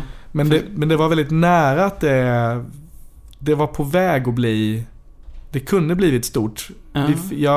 Tack vare att Dungen började bli stora i USA så fick liksom skivbolag där tag på The Guild demos. Ja. Och det var väldigt nära att det gavs ut på skivbolag i USA. Ja. Men jag tror att jag sumpade det. Jag vet inte riktigt hur det gick till egentligen. Men när vi var i USA med... Snälla säg att det var ett telefonsamtal du skulle ringa. Nej, det var nog inte det. Jag tror att jag söp bort det lite grann. Det var flera faktorer, men i alla fall The Ark var mycket i USA, vi satsade på USA och i den vevan så passade jag på att träffa det här skivbolaget som gav ut även Dungen och lite andra grejer. Och vi sa, men de ville släppa en platta med oss och vi skakade hand liksom, det skulle bli av. Men de ville gärna se oss spela live först. Så vi hade en spelning på Pustervik i Göteborg några månader senare. Och då flög de dit. 2 av cheferna flög från New York till Göteborg. Men då hände någonting. Efter soundcheck då hände någonting med Reines förstärkare. Så att den slutade funka. Och den var tvungen att lödas och fixas så att det tog konserten blev väldigt försenad. Okay. Under tiden hann ju vi dricka. Framförallt jag hann ju liksom dra i mig. Ja, men jag hade för vana att man dricker. Man börjar dricka så fort man stiger innanför dörren på spelstället så börjar man ju dricka. Och det är lugnt liksom, några öl sådär. Sen dricker man lite öl under soundcheck. Efter soundchecks fortsätter man dricka lite. Sen innan spelningen, då går man på de starka grejerna. Så att man är i toppform när man går på scen sen. Så att jag höll ju det schemat med den lilla förändringen att spelningen var försenad. Kanske minst 1,5 timme. Det är som att de skulle flytta OS 3 månader framåt för någon som har pikat liksom. Men verkligen. Så att jag var ju dyngrak på scenen när det här amerikanska skivbolaget hade flugit för att se oss. Och jag vet inte om det var där och då som jag sumpade min USA-karriär. Det var andra faktorer också. Jag tror att det var så här, de ville hänga upp det här på... De ville att vi skulle turnera med Dungen i USA. De ville liksom ha någonting att hänga upp skivsläppet på. Men i samma veva så Gustav Eistes i Dungen, han mådde piss då. Det var liksom, han gick in i väggen mer eller mindre. Så att han ställde in den kommande turnén. Ja, så det blev ingenting med den turnén. Och så var det också att jag tror att jag var jävligt obstinat kring, för de hade fått några replokalsdemos av oss, skivbolaget i USA, som de älskade. Och efter det så hade vi ju gått in och spelat in en riktig skiva. Jag ville att de skulle släppa vår skiva, medan de snackade om de här replokalsdemosarna. Och jag tyckte att, men vad fan, vadå? Här har ni skivan, vad snackar ni om gamla sunkiga demos för? Medan så här, fan, facit i hand, klart de har kunnat släppa mina replokalsdemos. Om det hade inneburit att jag fick åka till USA och spela med mitt egna band. Idiotiskt. Jag gillar ju nu har du tagit upp väldigt många exempel på att det här extrema icke-karriärstänket. Men gör alla fel liksom. Fast det är väldigt befriande. Jag tror att många borde ta efter den grejen och bara liksom inte vara så... Att det händer ju massa spännande saker tack vare att man inte hela tiden tänker på vad är exakt bäst för mig här och nu liksom. Ja, och det gör det. Och det tappar jag aldrig tron på. Det kommer aldrig sluta hända spännande saker. Nej. Och man står vid vägskäl hela tiden. Och det är parallella universum. Det är sliding doors hela tiden. Och ibland så hänger man på, ibland så gör man inte det. Och då hamnar man där, och annars hade man hamnat där kanske. Skitsamma, det kommer hända jävla balla grejer ändå. Men det är vissa grejer man kan gräma sig över. Fan, om jag inte hade varit så full där. Om jag hade låtit dem släppa mina demos. Vem vet vad som hade kunnat hända? I don't know.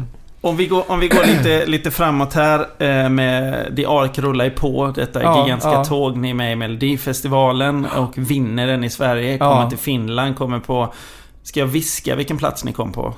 Ja, men jag tycker den var okej ändå. Var det inte 18? Ja, 18 plats. Det är väl okej. Det är väl mest i Sverige om du vet hur det är liksom. Alla tänker så här, nu vinner de och så bara sen var det tyst. Men sen 2010 på hösten där eller december så berättar ni att ni ska lägga ner The Ark. Ja. Hur gick det till? Eller hur pratade ni om det? Ja, alltså vi hade haft det ganska... Ja, men det var ganska... Ambitionsnivån med The Ark var så jävla hög hela tiden. Både liksom musikaliskt, filosofiskt, kulturellt, visuellt, men även karriärsmässigt var det liksom, ambition var svinhög. Vilket gjorde att vi lite målade in oss i ett hörn. För det i vår värld så fanns det liksom inte att man gick ner några trappsteg. Nej. Det existerade inte. Det skulle bara bli större och större och större och bättre och mer och mer. Vi var tvungna att överträffa oss själva hela tiden. Ja. Vilket gick ganska bra liksom. Ja, men fan, kollar man på vår karriär så kan man se att det även om det inte alltid är försäljningssiffror så är det någonting annat i alla fall. När vi var som störst i Sverige så åkte vi till USA och satsade där. Och det gick ganska bra. Och när vi kom tillbaka därifrån så vann vi Melodifestivalen. Vilket gjorde att vi blev större än någonsin. Verkligen. Och kunde spela på större ställen. Och men det var hela tiden den där uppåtkurvan som var viktig liksom för dramaturgin. Ja. Men vilket satte en större press på framförallt Ola. För att Ola var ju... Hur man än vände och vrider på det. Vi var ett band där alla var viktiga. Men alla vi andra var utbytbara. Utom honom. Det hade gått att ersätta vem som helst av oss. Faktiskt. Det hade blivit kanske en annan grej såklart. Vi starka karaktärer allihopa på olika sätt. Men Ola var ju The Ark väldigt mycket. Han skrev alla låtar. Han arrangerade allting. Jag menar, när det var dags för en ny skiva... Det är inte så att vi jammade fram låtar i replokalen. När vi sågs i replokalen, då hade han det uttänkt. Väldigt mycket i detalj. Ofta så hade han gjort väldigt ambitiösa demos redan, så att han visade i detalj. Så här är min idé om hur det ska låta. Här är de nya låtarna. Och i samband med det så hade han ofta låtit trycka upp ett litet kompendie med scenkläder. Som han är väldigt skicklig illustratör. Ritar helt fantastiskt. Och lite så här ledord och liksom färger och referenser och ett superambitiöst koncept som är färdigt. Ja. Som är vi får servera till oss efter ett års vila efter förra svängen. Sen så, sen är det såklart vi alla ska kunna stå för det där och det blir mycket möten och lite tjafs och saker ändras och det här kan kanske bli så där istället. Men hans liksom vision har ju varit det viktigaste, det vi har samlats kring och det som har drivit allting framåt. Ja. Och av den anledningen så blev det en jävla press på honom. Hur gör man det här större? Hur toppar man sig själv? Ja. Och märkte på honom att det blev svårare och svårare. Och även liksom kollar man karriärsmässigt hur behåller man den här stora, eller rättare sagt hur får man den här publiken vi har att bli ännu större? Ja. För vi har alltid haft stor publik, de har växt, men fan, åren går också. Folk blir äldre. Det är mycket så här, man kan ha en väldigt stark publik i tonåren och tidiga 20-årsåldern. Ja. Men det är väldigt svårt att behålla dem när de blir vuxna sen. Ja. Då gäller det att hitta nya tonåringar och nya 20-åringar. Och det är ju extremt svårt. Det är extremt svårt, för det dröjer alltid minst ett par år emellan varje epok. Ja. Och vissa hänger kvar och medan det är fullt naturligt. Det ska vara så. Man ska tappa folk. De ska växa upp. De ska börja lyssna på annat. De ska komma underfund med annat i livet. Men kände du där nu om när ni hade bestämt det? Vad kände du? Kände du lättnad eller kände du? Nej, vi hade ett möte där vi ventilerade de här tankarna. Och där idén om att istället för vad fan gör vi nu? Ska vi göra en ny skiva? Det vi hade gjort, den sista skivan vi gjorde, där hade vi gjort skivan som en tidning. Ja. Vilket också var ett sätt att toppa sig själv på. Hur gör vi nu liksom? Då hade vi en briljant manager som hade den idén. Fan, om man gör den som en tidning, då kan den säljas på 7-Eleven, Pressbyrån, över hela landet. Skivaffärerna försvinner. Men er skiva kommer kunna finnas överallt. Också ett sätt att toppa sig själv. Men efter det så hade liksom luften gått ur, framförallt Ola. Han visste inte vart han skulle ta vägen. Så att idén luftades om att vad händer om vi istället gör en samlingsskiva, vi gör en sista jättestor turné och så lämnar vi det här innan det hinner bli tragiskt. Det är ju smart. Inte smart, det kan vara fel ord, men det är liksom ett bra avslut på någon slags topp liksom. Det är värdigt och det är fint och jag tyckte det var i efterhand tycker jag att det var väldigt klokt och jag är väldigt glad för att vi gjorde det, men där och då så tyckte jag, men vad fan, vilket förvånade mig. Jag blev förvånad över min egen reaktion, för att jag har alltid varit för det har varit så här, efter en The Ark-epok med skiva och turné så har man alltid undrat, blir det något mer? Ja. Stämningen har varit liksom lite, för att Ola har varit alltid slutkörd liksom. Och vi måste gå och vänta på att han ska få inspiration, att han ska hitta på nästa sätt att ta över världen igen. Så att jag har vi har lite lärt oss leva med tanken på att det kanske inte blir något mer. Å ena sidan har man tänkt så, och den har jag varit fine med, för att jag har varit så privilegierad så att jag alltid vetat att när någonting tar slut så börjar någonting annat. Och jag var nyfiken på vad ska hända om vi skulle lägga ner The Ark. Vad kommer hända då? Vad kommer jag hamna då? Förlåt, vad sa du? För sen så kommer den här 16 september 2011, sista spelningen på Grönan där. Och då får du ju reda på vad som hände efter. Ja, jag får ju det. Och min reaktion på... Jag blev ganska provocerad. Jag tyckte att det var en värdelös idé att lägga ner bandet. Först och främst. Vad fan? Ska vi ge upp liksom? Vi är inte gamla. Vi är inte...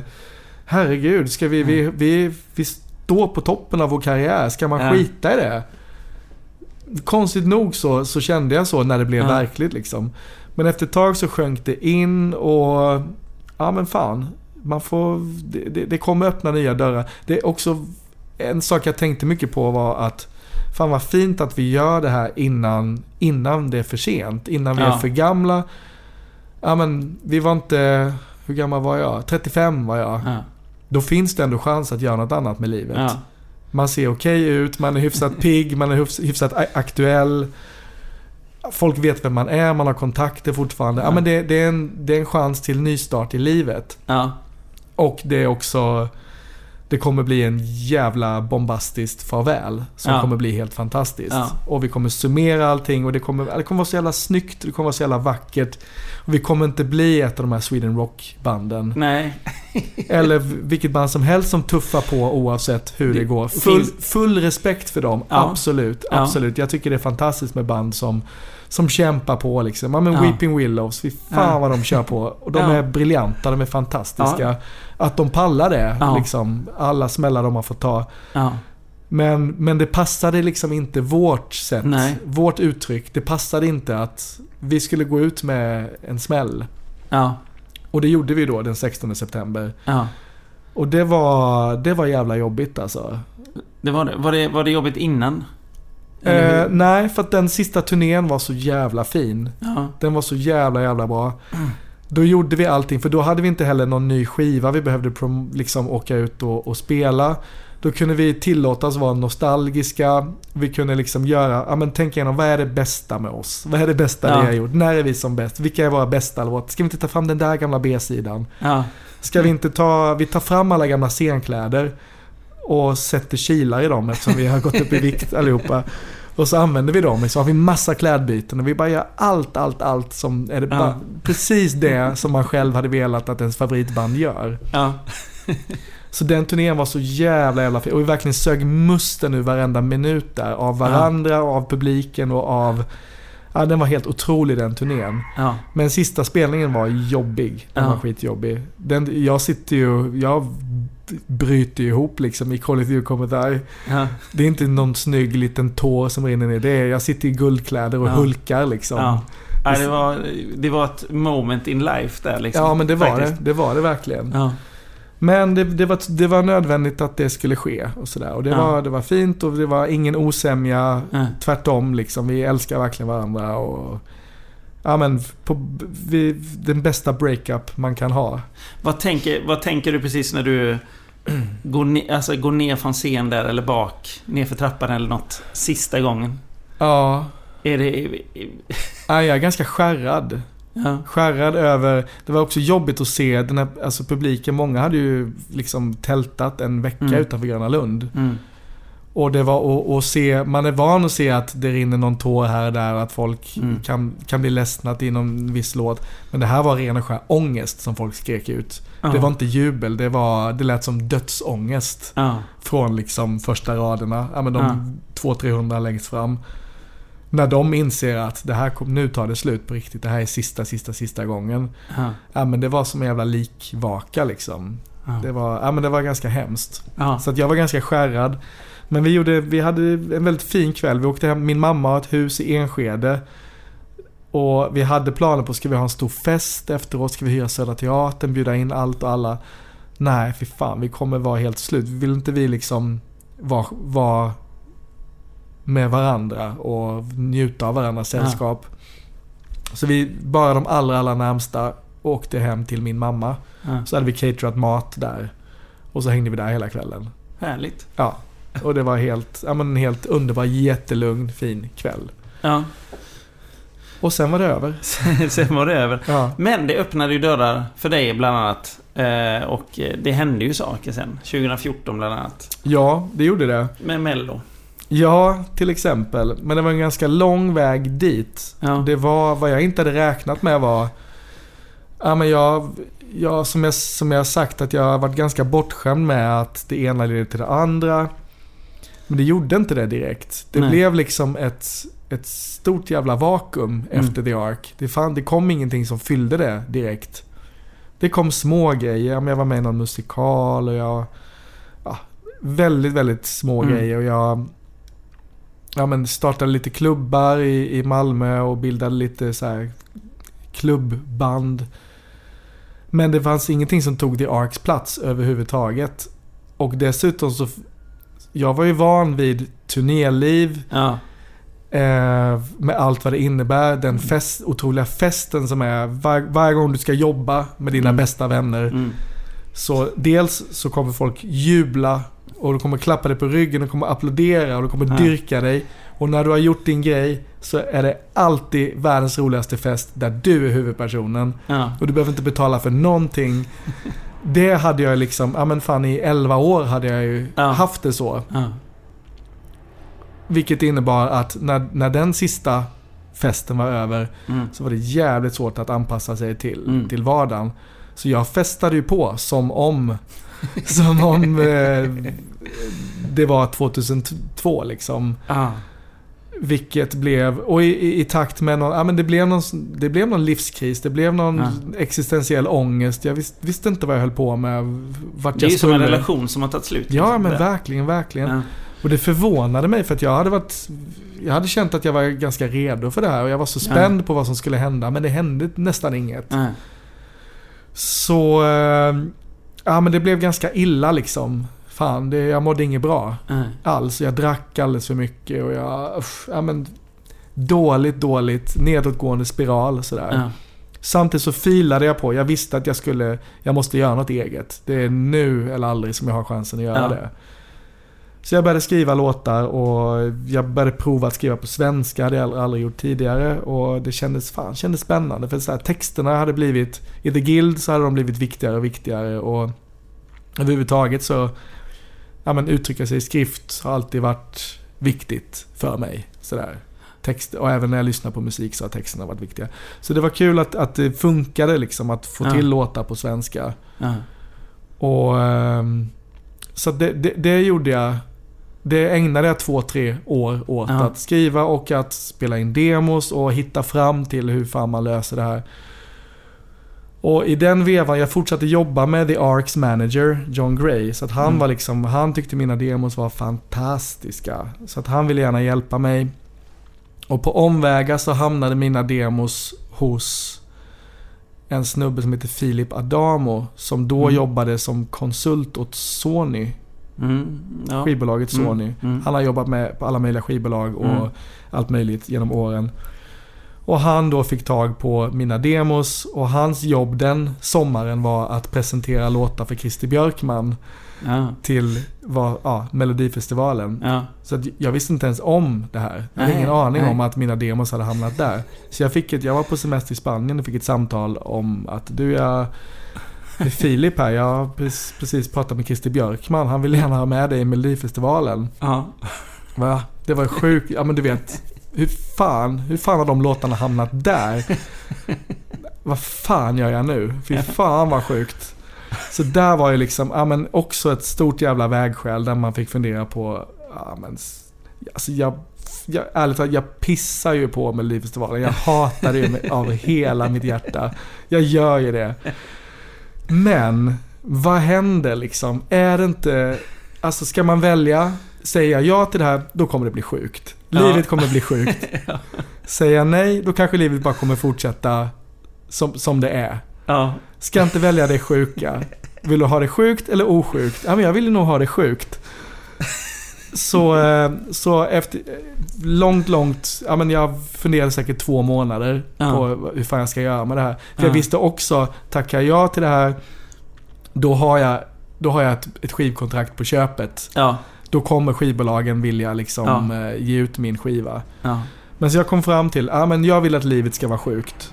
Så jag säger ja till det här och då kommer jag få ut en skiva också. Men ska vi göra det här, då ska det göras. Jag kommer inte anstränga mig en millimeter för att försöka passa in i Melodifestivalen. Nej. Det finns inte, jag kan inte det kommer inte bli bra. Jag kommer göra det som om jag står på Debaser eller vad som helst liksom. Och skivan måste få låta precis som jag vill att den ska låta. Du fick gå tillbaka till det som du hade varit innan det år, kan man säga. Ja men verkligen, jag fick vara det där anti Skönt. Och jag använde mig av det hatet. det glada hatet som jag hade inom mig. Det blev en sån drivkraft sådär.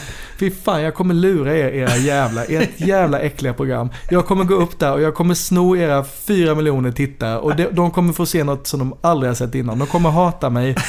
Men jag kommer stå där och göra det här. Och det kommer vara 4 miljoner människor som tittar på mig. Och det är jag som jag kommer skratta när jag går av. Ingen snack om saken. Och jag kommer inte ha kompromissat 1 millimeter whatsoever. Och så blev det ju liksom. Ja. Så gjorde vi det. Och det var ju så fel som det bara kan bli. Men det blev inte fel på det här sättet att det blev lite kul. Det blev ingen så här Torsten Flink-fel. Nej. Det blev bara fel. Bara fel. Jag gjorde det jag skulle. Jag gjorde ungefär som jag hade gjort på The Beast. Liksom. Jag hade sådana kläder på mig. Jag sjöng som jag... Och jag hade något sånt... någon illvilja inom mig. Något sånt illvilligt leende som bara drev mig. Vi hade liksom, vi hade en så här bärbar skivspelare med oss i logen och vi peppade alltid, så körde vi punkjävla med Medusa alltid precis innan vi skulle gå upp på scenen, så att den känslan hade man i kroppen. Och det var jag lovar, det var fantastiskt kul. Vi hade så jävla roligt. Och det kändes som att men ni fattar ingenting av det här. Ni kommer pissa på mig, ni kommer hata mig, men jag kommer skratta åt er i hemlighet. Era dumma jävlar. Jag hittade när jag läste lite om det nu i efterhand, så var det någon krönikör på Kvällsposten där nere. Ja.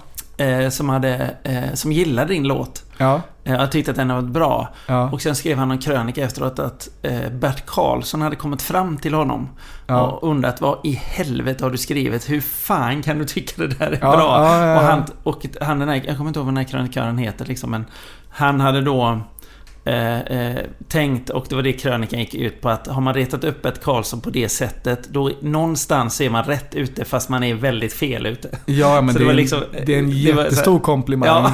Verkligen. Jag vill allt jag gör vill jag att Bert Karlsson ska hata.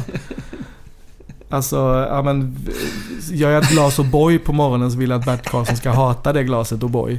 Det är ingen snack om saken. Så med den inställningen så... Alltså många tycker att fy fan, där sabbar du allt. Du kan ju inte ställa upp i det där, du kan inte vara med i det där. Men jag sket i det. Jag sket så jävla hårt i, för jag hade så jävla kul och jag kände att det är jag som skrattar sist ändå. Ja. Och det var fantastiskt kul. Det var väldigt, väldigt roligt. Och jag kände ju det, fy fan vad sjukt det är nu. Detta är så jävla sinnessjukt. Och dessutom, jag har gjort det en gång tidigare. Jag var med och jag vann. Ja, exakt. Så att du har ju ändå någon sorts så här, kolla, jag kunde det också. Liksom. Ja. Jag är inte med att tävla här. Men vad fan, det finns inga tv-program att vara med i där man når så mycket folk. Det fanns ju liksom, Skavlan kanske. Ja. Men här, jag kan gå upp och spela min låt och 4 miljoner kommer kolla på det. Så att, men det var väldigt, väldigt kul. Men sen kom jag ju sist då. Och jag kom ju inte bara sist i min deltävling. Jag kom sist av alla. Av allt, ja. Vad är det, 32 eller 36 bidrag? Ja. Allra sista plats kom jag. Och det känns också bra liksom. Men det är väl fördelen med att antingen ska man vinna eller ska komma sist. För det som kommer hända är att du kommer bli en fråga i TP eller quiz eller men till exempel. Någon gång, vem var det som kom sist det året? Nej, men det värsta som hade kunnat hända var väl att man fick någon sån här halvhit liksom. Så att man får åka runt på lite så här Doobidoo-turnéer och men det hade inte gått, det hade inte funkat. Jag hade inte kunnat göra det. Det hade inte funkat. Jag har ju inte det i mig liksom. Det går inte. Sen kommer ju skivan ut och jag måste bara säga nu när du sitter här, Toto på strand. Ja. Fantastisk text. Ja, tack så mycket. Tack. Om ni inte har lyssnat på den, lyssna på den. Den är så rolig. Den är rolig och se om jag citerar den, typ jag har skrivit ner så typ rätt, stå mitt bland hipster och dansa till Toto på strand. Regnet faller i Afrika och jag ska aldrig mer hålla din hand. Man börjar med, man skrattar och sen så får man kniven i ryggen i det sista liksom. Ja, men det är då det är som bäst, tycker jag. Ja, jag tycker skivan är ju bra. Alltihop. Men just den låten sticker ut för mig i alla fall. Men den är väldigt mycket på, och den är på gränsen även hur det låter musikaliskt. Den närmar sig nästan dansband. Ja.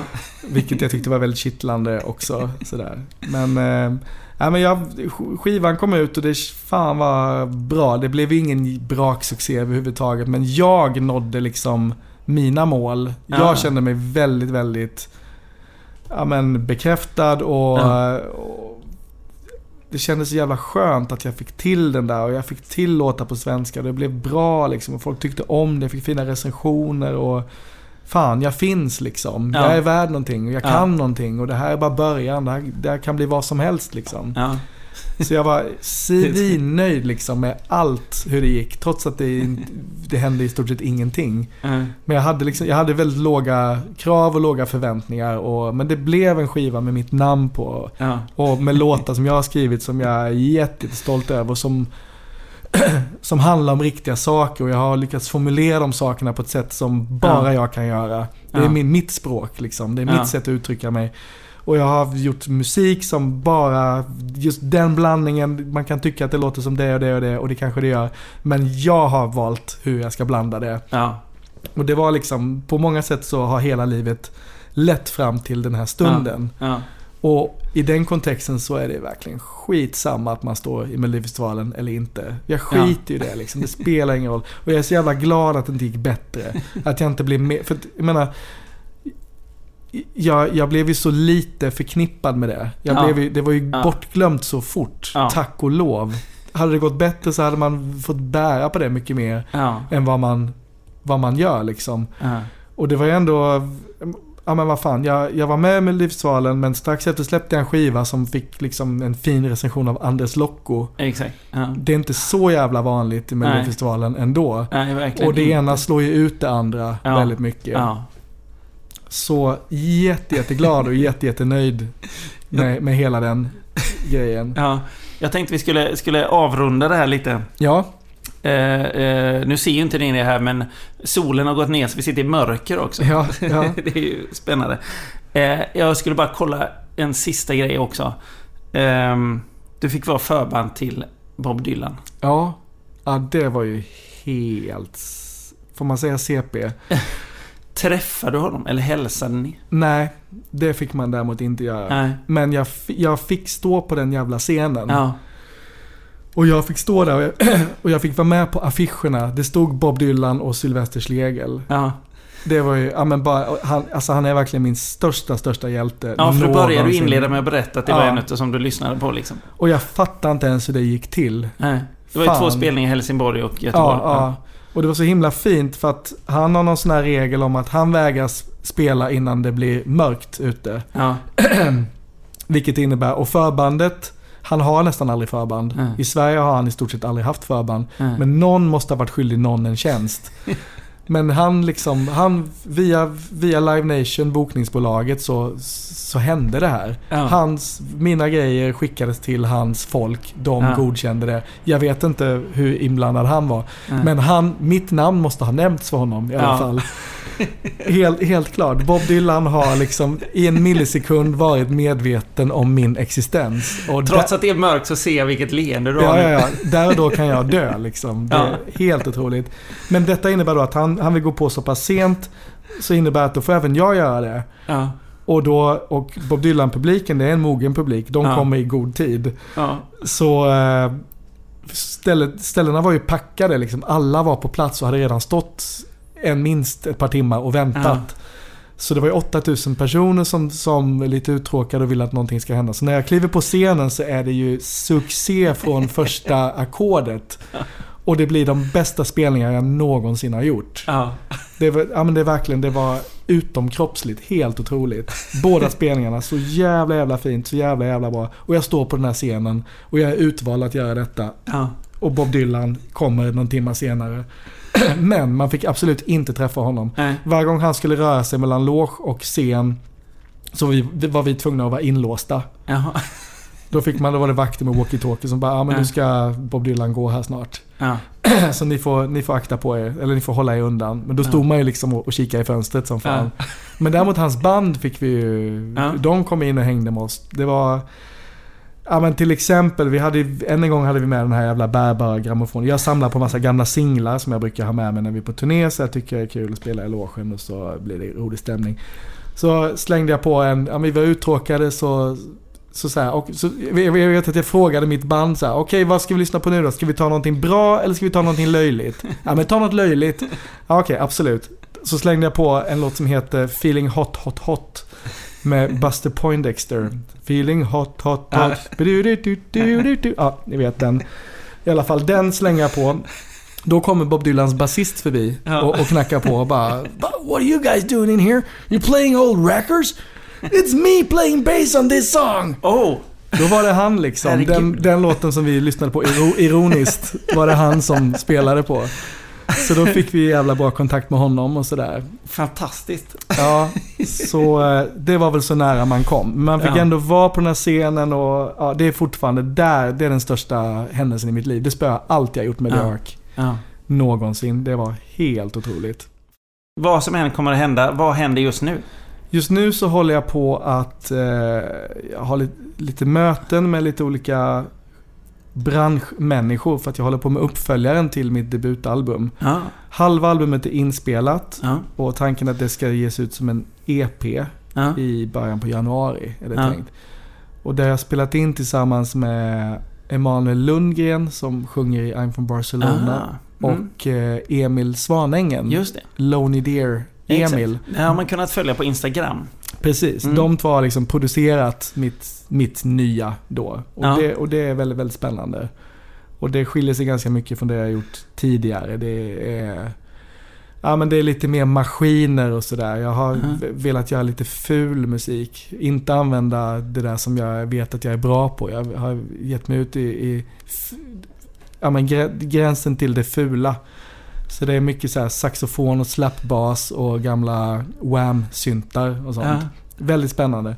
Men det håller vi på med. Vi har möten om det nu och håller på att liksom lägga upp en strategi och planera datum för release och vad det ska innebära. Allt vad det innebär.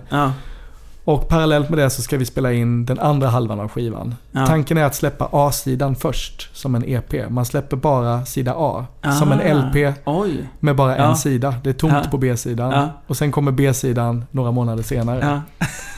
Så går snacket nu i alla fall. Vi får se om det blir så. Jag hoppas det. Det har varit väldigt kul. Fantastiskt spännande. Ja, det ser jag faktiskt fram emot. Ja, det kommer bli grymt. En sista grej bara. Ja. Nu tänker jag att jättemånga undrar ju så här, Tambourines, om man nu inte har den skivan så letar man på Spotify och där finns det ju såklart inte. Nej. Vet du var det finns någonstans? På MySpace. Nej, det är där sant. Där ligger det 3 stycken låtar. Är det sant? Det är nog jag som har lagt upp dem till och med. Ja, det är helt otroligt. Jag trodde inte ens att MySpace fungerade längre. Men där ligger 3 låtar som man söker på The Tambourines på MySpace så finns det 3 låtar att lyssna på. Ja, men vad kul. Och de fungerade igår i alla fall. Okej, ja men fantastiskt. MySpace är det... Ja, det är det nya nu. Det är det nya, glöm aldrig det. Det är där det händer. Ja.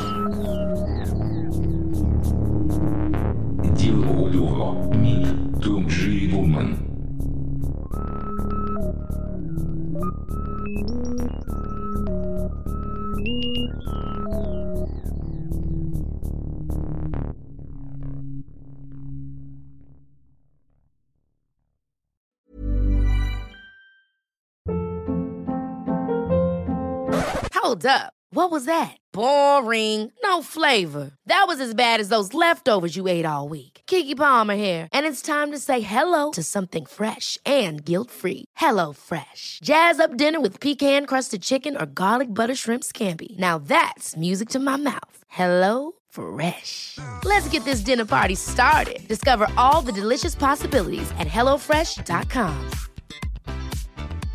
When it comes to your finances, you think you've done it all. You've saved, you've researched, and you've invested all that you can. Now it's time to take those investments to the next level by using the brand behind every great investor, Yahoo Finance. As America's #1 finance destination, Yahoo Finance has everything you need, whether you're a seasoned trader or just dipping your toes into the market. Join the millions of investors who trust Yahoo Finance to guide them on their financial journey. For comprehensive financial news and analysis, visit yahoofinance.com. The #1 financial destination, yahoofinance.com.